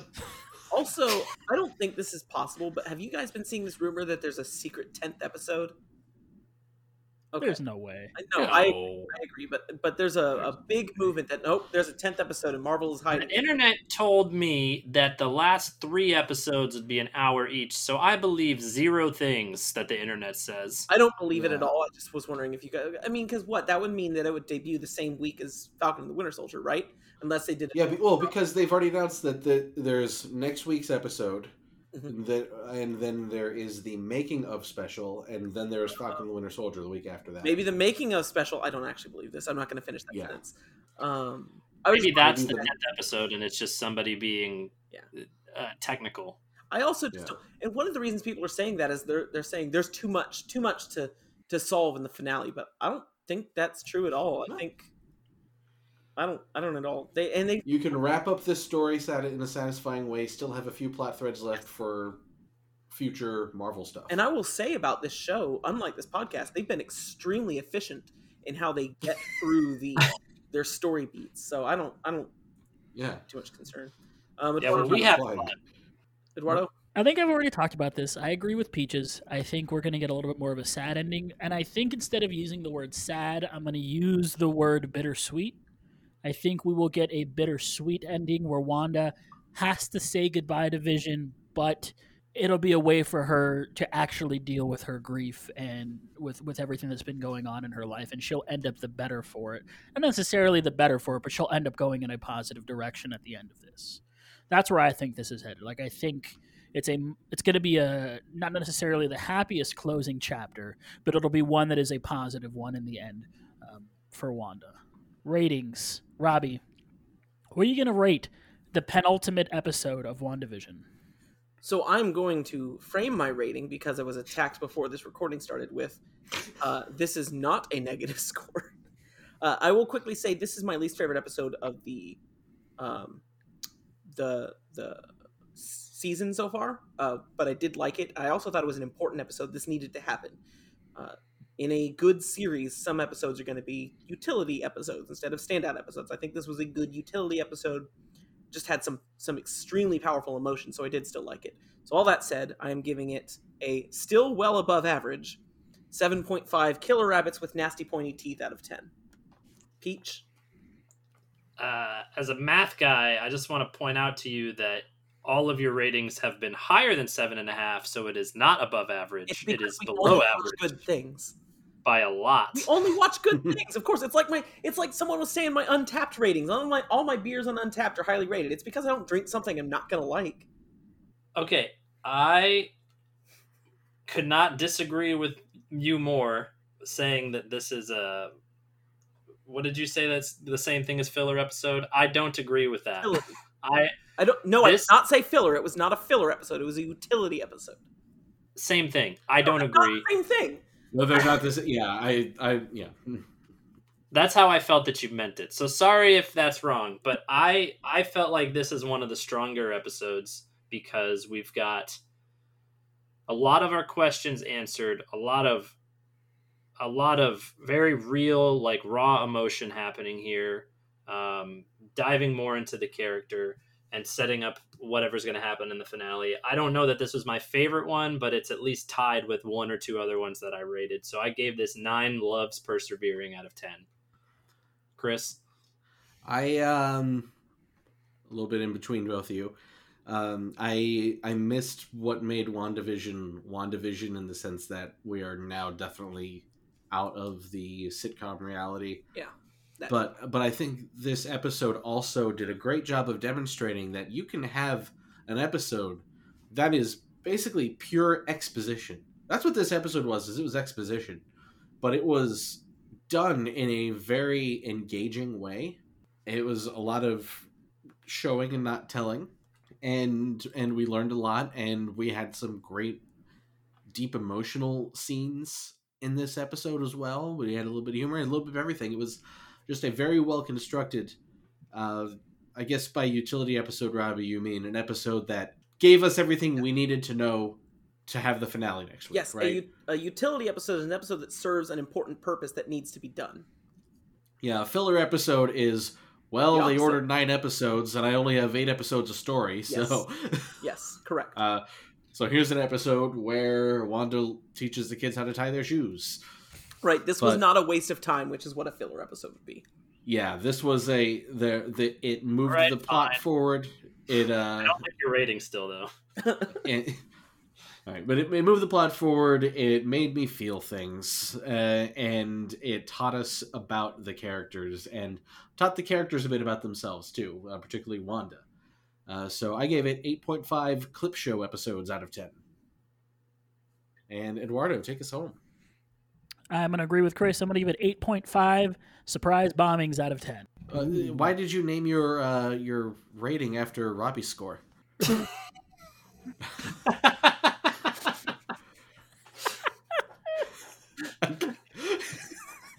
I'm sorry. Be here all week, folks. That's going to do it for everyone on this podcast. It's going to do it for myself, Robbie, Peaches, Chris. If you want to send us an email, go ahead and send us an email at assemblyrequiredcast@gmail.com. Follow us on Twitter at assemblycast. You can follow all of us individually. Robbie is at PhilKid3. Chris is at GatorSax2010. Peaches, _Peaches, and myself, Eduardo, at ABCD Eduardo1. That's going to do it for myself, Robbie, Chris, Peaches. We love you 3000. Bye, everybody. Excelsior. Hail Hydra. Boobity boobity.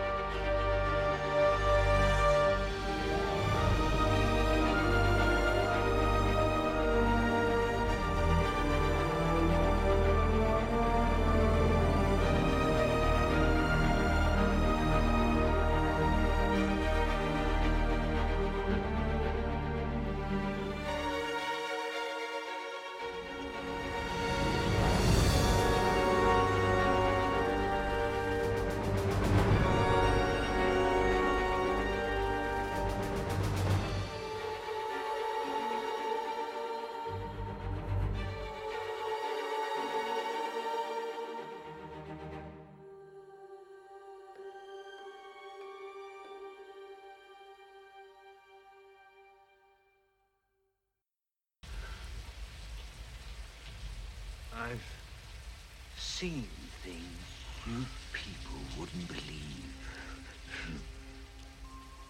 Attack ships on fire off the shoulder of Orion. I watched sea beams glitter in the dark near the 10-Hauser Gate.